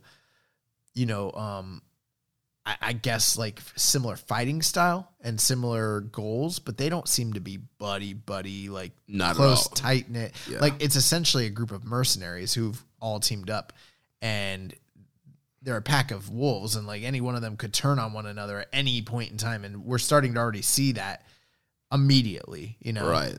There were some digs at Limelight for being at Daly's place. Yeah. Yeah, he was complaining about not being in the tournament. Like, well, brother, to get in, you got to qualify. And to qualify, those qualifying matches aren't over in Jacksonville. Yeah. So Chris Dickinson beat Blake Christian there to qualify. And this, Blake Christensen signed with WWE, so it was pretty much a foregone conclusion. This is his exit, most likely, from New Japan Strong. End of this match, Dickinson hit him with this crazy looking pile driver. He had the leg pulled back. Yeah, that was some crazy shit. This match was pretty good, but that finish was awesome. Yeah. Then we had a tag main event here of David Finlay and Carl Fredericks defeating Dane Limelight and Tom Lawler of Team Filthy. 17 minutes and 30 seconds. That's how long this match went? Yep. Bro, I don't remember it going that long, but that's way too long. I remember that. I thought the match was very good, but that seems like really long for New Japan Strong. I don't know. I don't remember much from the match. I just remember thinking it was good. Yeah, well, I think because the two qualifiers were pretty short, they went a little bit longer here on the main event. I've been paying more attention to the qualifiers because that has more, implication for me. But yeah, I mean, Finlay and Carl Fredericks, they pick up a big win here. It's a blow for Team Filthy. Yeah. And so next week we'll have Rocky Romero versus Kevin Knight, TJP and Alex Coughlin versus Mysterioso and Jordan Clearwater. And then the main event will be Brody King and the Regal Twins taking on Team Filthy's Tom Lawler, Chris Dickinson, and J.R. Kratos. Yeah, big implications here because, coming up with the brackets, Brody King and Chris Dickinson will be facing off against one another. But there's also the question, can Team Filthy, can they coexist? Right. Because there's tension due to the fact that, Tom Lawler and Chris Dickinson are both in the tournament, simultaneously. Right, and then the tournament will be starting the week after. We got the brackets here. So on the left side, we got... I really like these brackets. Yeah, it looks like a pretty good little tournament here. We got Clark Connors versus Leo Rush and Brody King versus Chris Dickinson on the left side. On the right side of the bracket, we have Ren Narita versus Tom Lawler and Hikuleo versus Fred Rosser. Yeah, so I guess, we could probably go through this just briefly. There's a lot of different scenarios for how this could all turn out. I think one of the dark horse things that I'm kind of considering is Ren Narita. Because of the fact that he's graduated, and they've made it very clear he's graduated, and he's picked up big wins in subsequent weeks over Bateman and over Chris Dickinson. And I think he beat was just those two guys. Mysterioso, pretty clean, all three of them. And he's got Tom Lawler first off right away. So that's a big match in my estimation because it's like, on the one hand, I could see Narita beating him, especially, and I think that the tension with Team Filthy is going to play a role. So if Tom Lawler wins, obviously I think that they're going to continue his story throughout the tournament. Right. Or if he lost, that could be the catalyst for his loss, is this ongoing tension. And then they continue that story outside of the tournament. Especially since he was making fun of Dickinson for losing to Narita. It would kind of put egg on his face for losing to Narita. And then Dickinson could be like, look who lost now. I didn't even really think of that, to be honest with you. Like, but there is that further implication. So I think a lot of people have Tom Lawler going through probably to the finals. But I'm just thinking, like, you did a lot of work to build up Narita over those two guys. Are you doing it just to feed him to Lawler? Is that the point?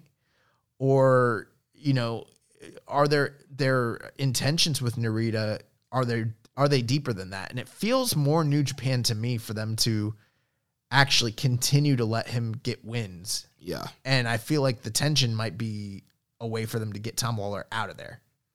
Yeah, I could see. I have Narita going into that second round, and I have him going up against Hikuleo. You do? Yeah, because I thought for some reason you had Tom Lawler going through. I got Narita, Hikuleo. I think Hikuleo's going to get revenge over Fred Rosser, who cheat to beat him. Yeah, that one. There's a good little story there, but I don't see Fred Rosser getting through. He cheated as a face to beat Hikuleo in the previous match, so I think Hikuleo's going through, and I think that one's a pretty solid bet. So I think he's either facing Tom Lawler or Ren Narita. I agree with you. I think it's going to be him and Narita. And I've done pretty good on these tournaments this year. So yeah, you have. Top of the bracket, we got Clark Connors and Leo Rush. And then on the bottom left, Brody King and Chris Dickinson. These ones, to me, are a little harder to call, I think. Yeah, I'm going with Leo Rush just because he got knocked out the first round of the Super J Cup, or Best Super Juniors, whatever they did here in America, Super J Cup. And so I don't think you want to knock him out again in a tournament first round. So I would have him go through. I agree. I think he could handle the loss and he'd be fine, because I don't know what kind of commitment New Japan has really made to him and he's made to them, back to back. Clark Connors did just come off of a big win over TJP. I could see him being like the little engine that could in the tournament. Mm-hmm. But it would make sense for Leo Rush to win. My thinking, though, is if Leo Rush is going to lose, why not have him lose and build up Clark? Versus him picking up the win and then he gets fed to like Dickinson or King. I don't know. It's a tough one for me. I think I am going to go Leo Rush in this one, but I'm not as solid on it as I think you are. Yeah. Between King and Dickinson, I'm thinking Brody King is going to get the win here. That's a big one. This one's tough because I'm not really sure. Ultimately, I mean, we're assuming that the winner is going to face Jon Moxley, and I'm just not sure who that guy is going to be. One feeling I have is him and Chris Dickinson have worked together before. Brody King is from ROH. Chris Dickinson is from, GCW and pretty much, New Japan Strong USA at this point. I'm thinking Chris Dickinson beats Brody King. I think there's a little bit more of a story there. And I'm assuming that Brody King versus Chris Dickinson is like the deciding side of the bracket. Whoever wins this match probably go into the finals. Yeah. So I've got Chris Dickinson going through personally because I just think that there's too much of a probably like a little bit of a conflict when it comes to like politics possibly for Brody King to get through. Yeah, and plus it could make sense if they're doing the whole story of Dickinson gets through and Lawler doesn't. Or, I think it works on both levels because I think if Lawler gets through and Dickinson gets through, you got an all-team filthy final. Or you could have the Narita Dickinson rematch. Yeah. Possibly. And then from there, for my final initially, I'm thinking Brody King and Hikuleo. Oh, wow. So you've got the two big bruisers going back to back. Yeah. Hey, that's a way you could really go. I don't know if I'd have Hikuleo win the whole thing, but I mean, you've got three guys that you could really elevate in this tournament in a big way. Clark Connors, Ren Narita, and Hikuleo. I'm most bearish on Hikuleo at this point. Not because I don't believe in the guy. I think he's great, but I haven't seen that they're pushing him like that personally. Yeah, I would have Brody King win it all. No, I mean, even to get to a final. But it's not, that's the great thing. Like, the only guy that I couldn't see making it to the final is Fred Rosser. Yeah. I could literally see any of the other 7 individuals in this tournament actually making it to the finals. Right. Pretty much everybody in this tournament has been pushed or protected in some way. Well, let me ask you this. We're both out on Fred Rosser. Hikuleo, you can see him as a finalist. Well, we've already agreed. All 7 of these guys we can see as finalists. Could you see him facing Mox? No. Okay, I'm pretty much agreeing with that. Tom Lawler. Yes. Okay, Ren Narita. No. Really? I think Ren Narita could be the guy who wins this whole tournament. Really?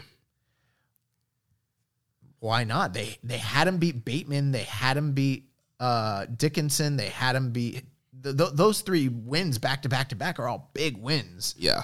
That kind of makes me feel... I actually could see a situation where it's Clark Connors and Ren Narita in the finals, all LA Dojo final. That could be cool. I could see that happening, you know? I was thinking if you're going to promote another Mox match on Strong, is Mox versus Narita going to draw? Well, is it going to draw? I mean, the thing is, I think with any of these guys, I don't see a really super marketable match. Yeah. I do see names that are bigger than Narita's for sure, but I think Mox on his own, the fact that he's going to be on there defending against the New Japan Cup USA winner, no matter who it is, that's going to be enough. Big enough. Yeah. Yeah. And I think if you're trying to elevate a guy like Narita, that's a great way to do it, you know? Yeah. I'm going to disagree. I think I could see Narita being the challenger. Okay. I don't think Clark Connors can win this. No. But I could see him as a finalist. Yeah. And I don't think I could see Leo Rush winning either. I don't see him winning, but I could see the marketability of Leo Rush versus Jon Moxley. I do. Those names do work together. I just don't know if New Japan's going to go that way, you know? Right. But I could easily see, politics aside, Brody King and Mox, that's a great match. That makes sense. And I think him and Chris Dickinson makes all the sense in the world too. Yeah. So this one's actually, like, for me, this is like the toughest tournament we've had to call. And there's not even that many people in it, you know? Right. There's so many ways that can go here. You're pretty dead set. It's Brody King, Hikuleo. I don't know. That's what I'm just feeling. I don't think Narita's going to get through Hikuleo. I think it's going to be Narita, Chris Dickinson. And I think Chris Dickinson, at that, it's 50-50. I could see Narita beating him again. Or I could see Chris Dickinson getting the win. And then you've kind of got yourself a little TV story similar to what they used to do this in studio wrestling. You know, you have bad guy A, bad guy B, and bad guy A is going to get a shot at the traveling world champion. Bad guy B wants that shot, and he's jealous, and he costs bad guy A when he faces the outside champion, thus turning the bad guy into a babyface. And, you know, because now he's been betrayed and now he's been, turned into like a tragic figure. I think I could see Chris Dickinson getting turned baby out of this whole thing. And after he loses his shot at Mox is gone with the belt. Now you've got a built-in feud and rivalry that is pretty captivating and would produce really good matches in Team Filthy versus Chris Dickinson. Right. And they did mention on the preview on New Japan's website of Dickinson and Brody King forming that faction in Ring of Honor, how there might be some conflict of interest between both those guys and their matchup. So they are acknowledging that. So that could be part of the plan to turn. And you got to wonder too, like, did they know they were going to do that? Because this was pre-taped. So has that been factored in via the commentary and the way they worked the match? Or is it sort of a retcon? Maybe this was maybe them joining up in ROH was a new thing, and, they didn't know that they'd be joining up together back then. Yeah. King Darkwing 510 asked, do you guys know if Shibata has more of a hand in booking Strong now? It seems like the philosophy has been more traditionally straight up wrestling lately than what's going on in Japan. I don't really know who books Strong. Yeah, we haven't really heard who's in charge there. I mean, also we know Rocky has a big hand in booking the talent and kind of being... I'm sure, like, nothing happens without going through Gato, I'm assuming. You know what I mean? Yeah. But I think there's, in all likelihood, there's probably... I wouldn't assume that Shibata never had a hand in it. This has pretty much been his pet project and passion project from day one.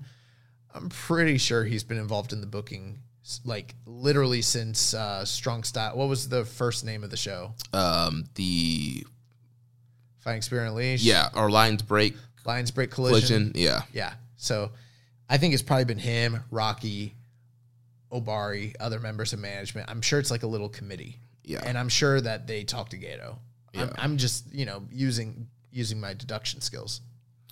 BJ Baker says, make a trade. One guy from a Strong roster to do a tour in Japan who isn't one of the guys that currently works both for a member of Japan roster to come do a set of tapings. His trade would be Dickinson to Japan for Nagata to Strong. Nagata to Strong is a good move. A really good move, because some of those, older talents who can still go, you put them in an outside environment and they kind of thrive, especially if they have a big name and everything like that. I'm not sure who I'd go with for this. What are you thinking? I would do Dickinson for Kojima. I think having Kojima on Strong could be pretty cool. Yeah, his name came up when I was, obviously you think of Nagata, and when you think of Nagata, you think of the other dad who's sort of, in that realm. That's a possibility. I'm thinking too, we have to make a trade for someone from the New Japan roster that hasn't regularly or at all worked Strong, right? Right. Ooh, this is a tough one. Well, I'm going to throw out a different name than the two that I think your choice was really good, but just to keep it interesting, I need to throw out someone else. So looking at the group of guys that are with Strong. It's funny. They don't have everybody on here. I'm looking at the Wikipedia page. They don't have everybody because I'm sure they're probably thinking, like, for instance, like Tom Lawler, like, he's not on here, but it's probably because he's, like, tied to, like, MLW. Right. If I were to make a trade, God, this is a tough question. Chris Dickinson's, like, the easiest guy to take from Strong and just insert right into Japan. And I mean, like, he's tailor-made. Do the LA Lions work? Because they've been to Japan and worked tours. Yeah, that's a tough one. Yeah. I'm going to go ahead. You know what? I'm going to just go ahead and I'll throw out the other name. Let's bring Bateman over. Okay, because that's someone who I haven't really gotten a chance to express it on the show, but I really like Bateman a lot. I'd seen him in the past. I thought he was a good wrestler. Never been super impressed.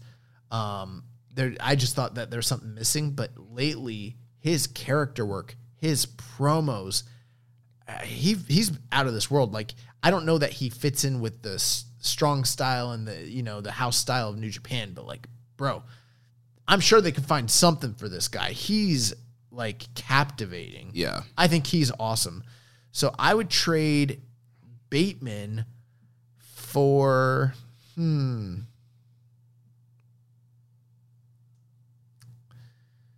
Man, this is a tough one. Maybe Zack Sabre Jr.? Could be good. He hasn't worked any of that stuff. Yeah. Sabre would be a good guy for some of those young guys to work with. Oh, they do have Tom Lawler, but they've got him listed elsewhere. Yeah, I think that would be my pick. Yep. You could always do Suzuki too. Yeah. Yeah, I don't know. That's not the best trade in the world, but that's the one I'm making, so. Next question from @MMAIPOM on Twitter. Post-pandemic, what do you see NJPW doing with the U.S. title? We've kind of touched on this, but I just assume it's going to eventually be on somebody that works New Japan tours pretty regularly. And I think it's pretty much going to be similar to what we're having right now, except for the big difference is it's on someone who is stuck in the U.S. who isn't making tours for Japan. But down the road, I'm sure it's going to be headlining shows or featured prominently on major shows in Japan. Right. And then maybe once a quarter, the champion will go back and do a set of tapings and defend it in the U.S. Right, and also there's still plans to do big U.S. shows. Obviously, Mox can't be the champ on a Wrestle Dynasty kind of thing, but I'm sure eventually, like you mentioned, they'll put it on somebody that could do big events. To protect him, you're going to need to have someone with a big name beat him.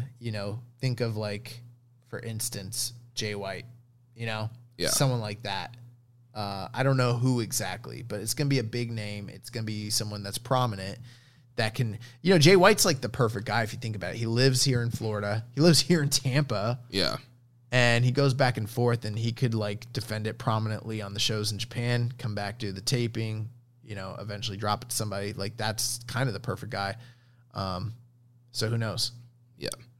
All right, let's run through these other questions here real quick and get to recommended match of the week. Oh, one thing, we didn't have much in the news, but I did want to throw this out there. So the ROH anniversary show just happened this past weekend. One important piece of noteworthy news, Rocky Romero did the commentary. That's right, yeah, he on did. That show. And, a lot of people have been wondering about the relationship between Ring of Honor and New Japan. Is it still ongoing? What's the strength of it? This doesn't tell us a lot, but it is a nice little indicator that there is still ongoing work between the two groups. Right. Question from Raising Falcons. He asks, do you think NJPW being too traditional might be bad? By traditional, I mean not thinking outside the box sometimes. Instead of having a filler title match that who the winner is from a mile away, why not just have a triple threat or a fatal four-way to spice up a predictable match? Instead, they insist on having a singles match for the top belt. No, I really disagree with this quite a bit, personally, just because I generally think triple threat matches are pretty bad. Fatal four ways oftentimes worse. So from a quality standpoint, I would disagree. I also think the fact that not all, but most challengers who get a shot have to really be high up in the rankings and the standings to even get an opportunity. It's one of the things that lends prestige to the title. And so I feel like if you're just willy-nilly doing multi-man matches, it devalues the championship. And that's not to say that if they ever did one, it's, oh God, the turn, they've done them before, but the fact that they don't regularly happen, I think is a good thing personally. Yeah, I agree also. I think you just end up getting a better quality and a better story out of a straight up one-on-one match for your world title than a triple threat or fatal four-way. And it hasn't happened recently, but there have been times in the past where there have been shocking upsets and, times where people called it a foregone conclusion for a title challenger to win, and then they ended up shocking everybody. Yeah. So, it's not like that's never, ever happened. But you know what? The company can be too predictable at some times. So I do understand where you're coming from here. Yeah. Next set of questions comes from Viking Pain. First, he asks, have you guys watched ROH recently? I really enjoyed their 90th anniversary show and think they're really putting a lot of time and resources to fix their product, and it's showing. Yeah, I thought I saw some of the show. I know a lot of people were really into it. I think the fact that they're completely silent, empty arena shows at this point for me is kind of it's hard to get into. It's hard for me to get into it. Like, I started watching that Mexa Squad match and I turned it off. And it's not because it wasn't good. I just that kind of match really needs a hot crowd. Yeah, it needs a crowd or a response of some sort. I'd rather them just pipe in noise, kind of like what MLW does. I think that helps. Yeah, the production does look good.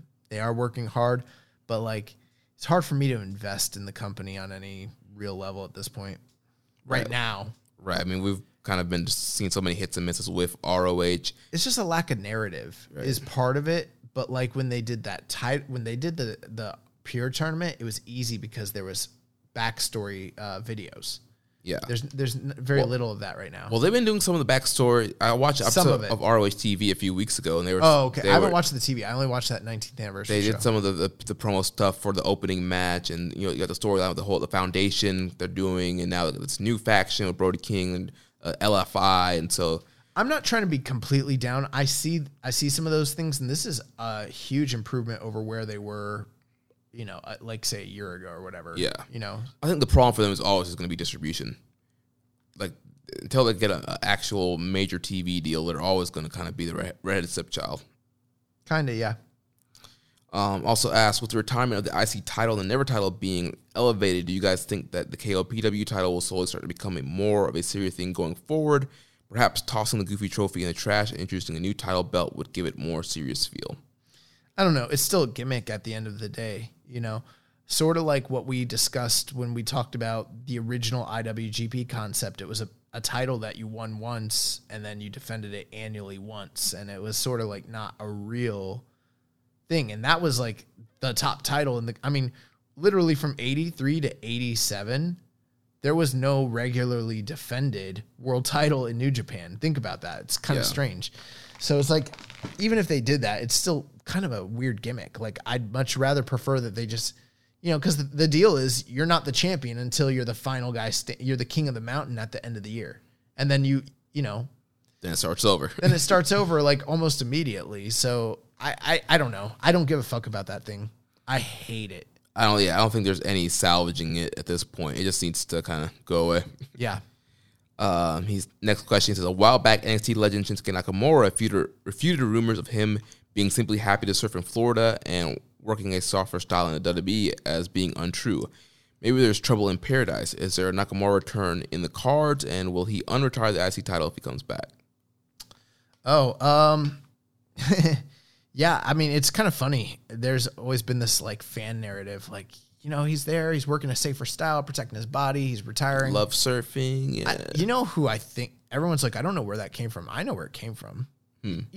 You don't know who postulated this entire theory and like kind of put this stuff out there into the outer realm. Yeah. Dave Meltzer. He's the one who was like, he's like, this guy, if he was working in New Japan, the more dangerous style, he wouldn't have been able to keep up. He took the payday, come here, he likes to surf, hang out. Like, these are things I've heard him say. Yeah. And then it got repeated so many times now. And I haven't heard him say it recently, but now people are wondering where it came from. It came from him. That's true. Yeah. I got a long memory, bro. I'm telling you. But yeah, it was funny for him to kind of be like, yeah, don't assume I'm happy. Right. A lot of people are pretty, now that there's multiple places to work, people getting brave. People brave out here. Oh, man. I would love if Shinsuke Nakamura came back. I don't know if he would want to. His family we've talked about this in the show so many times. Like, I don't know. I could see him working and literally anywhere else too. Yeah. I could see him working ROH or Impact or AEW. All those things I could actually see at this point. Yeah, he spent so much time establishing his life in the States. Yeah, maybe I could see him wanting to stay here, but also, if he did come back to Japan, he might just do like what Kenta does. Kenta came here and he didn't move back to Japan. He still lives stateside. That's true, yeah. So maybe Shinsuke would go back and, work tours and do stuff like that if he came back to New Japan. I don't know. Yeah, but I don't think he will unretire the IC title. That's dead. Yeah, people really want these. People are like, it's like, you have like a relationship and it ends and you're like holding out hope that you don't want to, you haven't accepted. Right. Like maybe she'll call me back tomorrow. Yeah, maybe she'll call me back. You know? Yeah. His last question. You guys got broken hearts. I feel for you. I understand you're going through a tough time. Do what's best for you. You know, take some time, work out, you know, spend some time with friends, get a good support system around you, you know, but also understand that like those titles are gone and they're not coming back. They're gone forever. They're gone.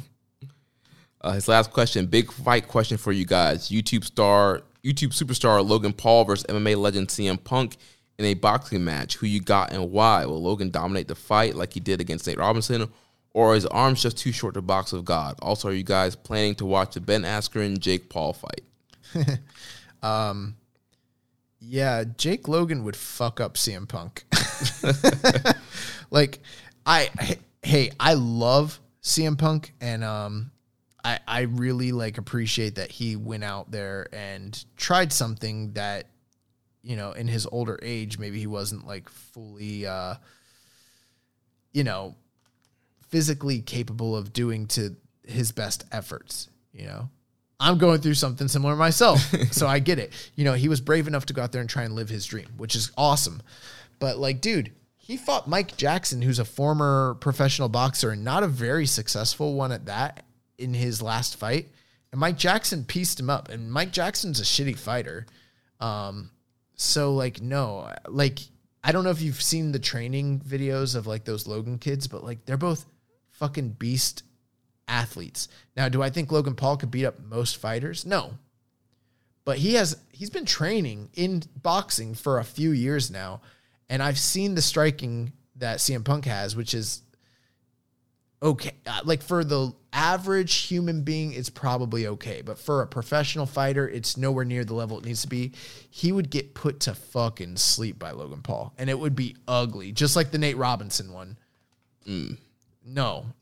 CM Punk should never. Now, if it was a grappling, you know what? In a grappling match, the Paul twins would probably fuck up CM Punk too. Even they probably would. Do you know that they were like dude, I don't know anything about these guys, bro. Well, they were like YouTubers who like got filthy fucking rich. I've never watched their shit, but like decided they wanted to go into boxing and like into fighting for like notoriety and stuff. But like, I don't know about Jake, but Logan Paul, his older brother, he was like a state champion in wrestling. And I saw him wrestling with Paulo Costas, who's like one of the top middleweights in the world. And bro, he was fucking good. Like, I'm talking like really, really, really good. Like, Paulo Costas didn't know what the fuck to do with him. And like, people are like, he's a YouTuber. It's like, bro, look at him. No, he's not. Right. And I'm sure that his brother has some semblance of similar skills and everything like that. Like, I'm pretty sure like they would fuck up CM Punk. Probably would. Yeah. And plus, they're both bigger than him. So I don't know. All right. We are up on 3 hours. Still a lot of questions left. Do you want to run through them or bounce them the next week? Bro, let's just run through these. Fuck it. We'll just go quick. Okay. We'll literally go quick through these ones. All right. So Kevin from DC says, guess who forgot that Balak Fale was briefly IWGP IC champion? This guy. Anyways, with the lineage of both titles now a part of New Japan's past, what do you guys think was the least deserving IWGP champion in the belt's history? Having seen literally none of the matches, I keep hearing Tadua Yasuda as a wrestler who came out of nowhere near skill level and charisma to deserve the heavyweight title. The same goes for Salman Hashimikov. Never seen any of his matches. The reign lasted all 7 weeks, and he never goes near the main title again. Also, I hate to say it, but I consider he did nothing of note in America. Scott Norton, heavyweight champion. Anyways, what are your thoughts on the subject? Scott Norton's one of the like best IWGP champions ever. He's one of the best Gaijin champions. So, and yeah, he wasn't a main eventer in America, but he was a star here, but he was a huge fucking star in Japan. Yeah. Yeah, it would either be Yasuda, Hashimikov, or Evil. And I think Evil's firmly right in there with those two guys. And you know, Hashimikov's not even really he wasn't even a bad champion. Like, it really comes down to Yasuda and Evil. That tells you how bad the Evil thing was. But I said the same thing when Evil won the title. I said it comes down to him and Yasuda. Right. And you know what? Yasuda was a great fighter. He just was kind of old and past his prime by the time they put the belt on him. Yeah. It was Inokiism. His last question here says, if you could redesign one active belt in all pro wrestling, which one would you go with? It's easy to lean towards a main WWE belt since most of them are just a WWE logo with a different color scheme, but you're free to consider other promotions as well. Honestly, I kind of like the current ROH World Championship, but the previous design was probably my favorite belt in the world when it was active, and I didn't see any reason to change it. Also, I'd probably nominate the AEW Women's belt. It looks okay, but the fact that it's so small compared to the men's belt really irritates me. I also suggested that it be Intercontinental Championship, but you know the deal there. Gotta sell those side plates. I mean, I'll just keep it simple. I think they should just. I mean, like if it was up to me, I would just revert this title back to the title we just had. Yeah, I would redesign this to be the fourth version, the one that we just had. That's the redesign I would do, and add the word world on there. I mean, I could come up with other answers, but I'm not invested in any of those other promotions. I'm just invested in New Japan. So yeah. Moving on, Dom Homie 101. Any thoughts on the recent Andrade post-WWE interview? Yeah, I guess we could have spent some time on that. He did talk about potentially working in Japan. Tonight, he was talking about opponents he'd like to face. He mentioned Okada. He mentioned Ibushi, I think. He mentioned Omega, different people like that. So, I mean, he's kind of, he's thinking about all the different places he could work. Yeah, very interesting interview. Only seen translations. It's kind of like what we hear. A lot of guys that leave that WWE, there's a lot of trouble creative. There's issues backstage. There's health issues. There's Saudi Arabia stuff. This man trying to tell everybody he was getting paid $3 million a year. Yeah, there's definitely a mistranslation there. No, there's no mistranslation. This man's a fucking worker. He's trying to get the most payday that he's capable of getting. He's like, I was making $3 million in in WWE. That way, when they pay him $500K a year, they think they're getting a steal when that's probably what he was making anyways. Right. He's trying to maintain his same level of wealth. But yeah, some interesting stuff came out of that interview. He said thoughts on the main event of UFC 260 and the sensational knockout by Francis Ngannou. Also thoughts the possible rumor of Francis Ngannou versus John Jones. I'll keep it short. Yeah, I was not surprised, but at the same time horrified when Ngannou fucked up Stipe. I have more thoughts on it than just that, but super impressive performance by Ngannou. Yeah, I mean, also he turned the wrestling up this time compared to the first time they fought. Way more experience, was able to stop a takedown, get behind, and just piece him up. I think Stipe just he rushed in at the wrong time, and he also fought too light. Those are his two big tactical errors. As far as this Ngannou fight with John Jones, I would love to see it. I've firmly been on the record for years saying that John Jones will not be as successful at heavyweight as people think he will be, for a myriad of reasons. I've got 5 or 6 reasons I think John Jones will struggle significantly at heavyweight. So I think if they did that fight, they need to cash out, and John Jones wants $15 million to fight Ngannou, and you know why? He doesn't want to fight him. No. He does want to fight him, but I think he also knows that it's a cash-out fight because I think he knows that he doesn't have the right frame for heavyweight. And he's always had trouble with bigger guys, and he doesn't have knockout power, and he's getting older, and he's got a suspect chin. These are all significant, and he'll be slower. These are all significant things to worry about. I think John Jones could beat anybody, but John Jones is not going to run through the heavyweight division the way he did 205. Yeah. Never. And Ngannou's the most dangerous guy out there.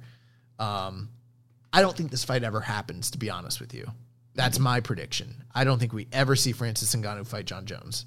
And if we do, John Jones could beat him, but I would put money on Probably Francis Ngannou. sleeping him. Yes, knocking him out.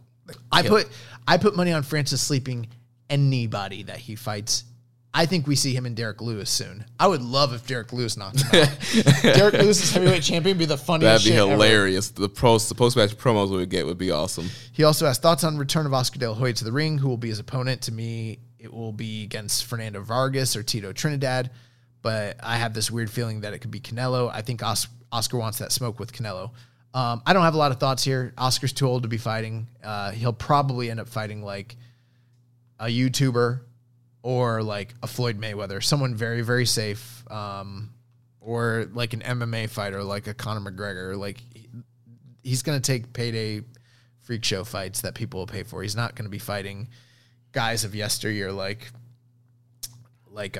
Fernando and Tito. It's not happening. And if he fought Canelo, I mean, that would either just be a business transaction or he'd get like killed. Also, that's any thought on Snoop Dogg and Triller involvement in boxing. Also, thoughts on Anderson Silva versus Julio Cesar Chavez Jr. LOL. I don't know anything about the Silva JCC Jr. fight. I would still like to see Silva and Roy Jones fight at some point. As far as Snoop Dogg and Triller, I mean, they seem to be the big names on the block. I don't know. Boxing's always changing. There's too many promoters. Who the fuck knows?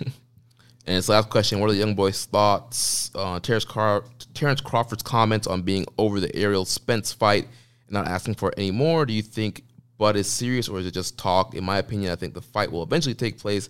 Both guys got business to take care of. Errol must go get that WBA strap from you guys to make the Crawford fight for undisputed, and Bud must fight a big name like Sean Porter or Keith Thurman to help build up the Spence fight. Well, it looks like there's serious considerations for Manny Pacquiao and Bud Crawford to fight over in Saudi. So I don't know if that happens. It's been thrown out there so many times, but yeah, I mean, this is the fight everybody wants, but it's not happening for money reasons and political reasons. So who the fuck knows? I mean, that's the only thing you can really say here. Who the fuck knows, you know? Yeah.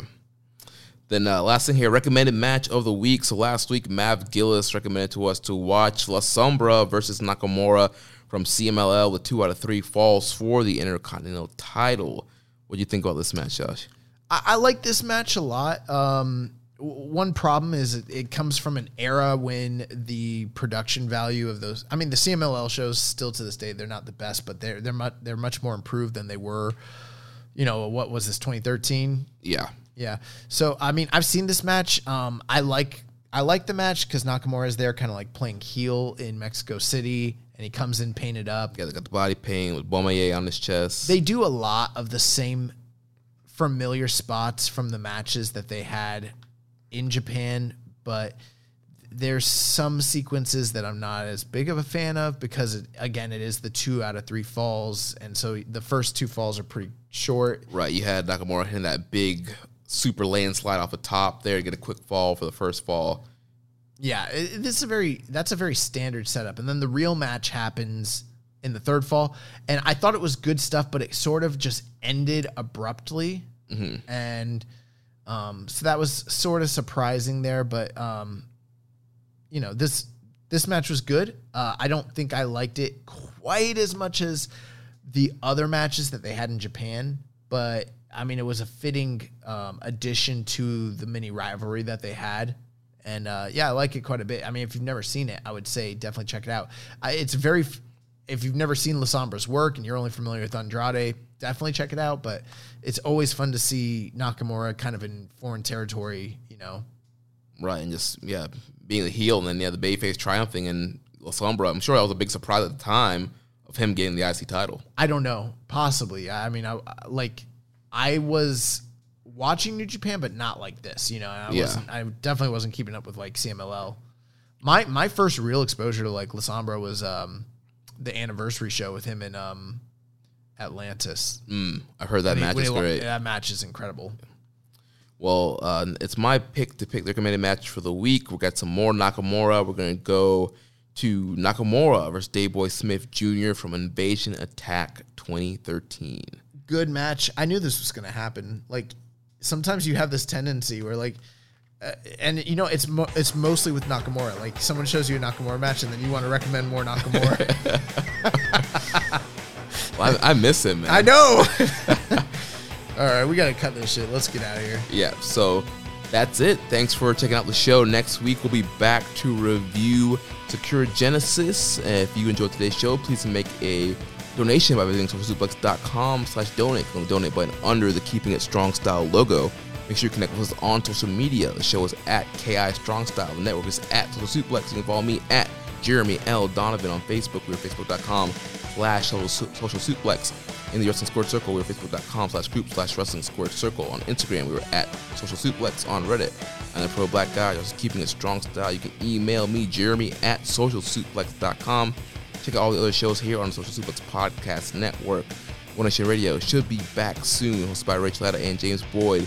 We have the Ricky and Clive Wrestling Show from Scotland, the Grave Consequences Podcast with Caleb and Maserati, 8-Bit Suplex, which has made its return with Josh Number 2 and Sandy. We have All Things Elite with Floyd and Austin. Their episode 100 coming up this weekend. We also have the Great Match Generator with Danny. Don't forget to subscribe and leave a rating and review. We will catch you next week on Keeping It Strong Style, the ace of podcasts. Ichiban. Evil sucks. Thank you for listening to Keeping It Strong Style. We'll see you next time.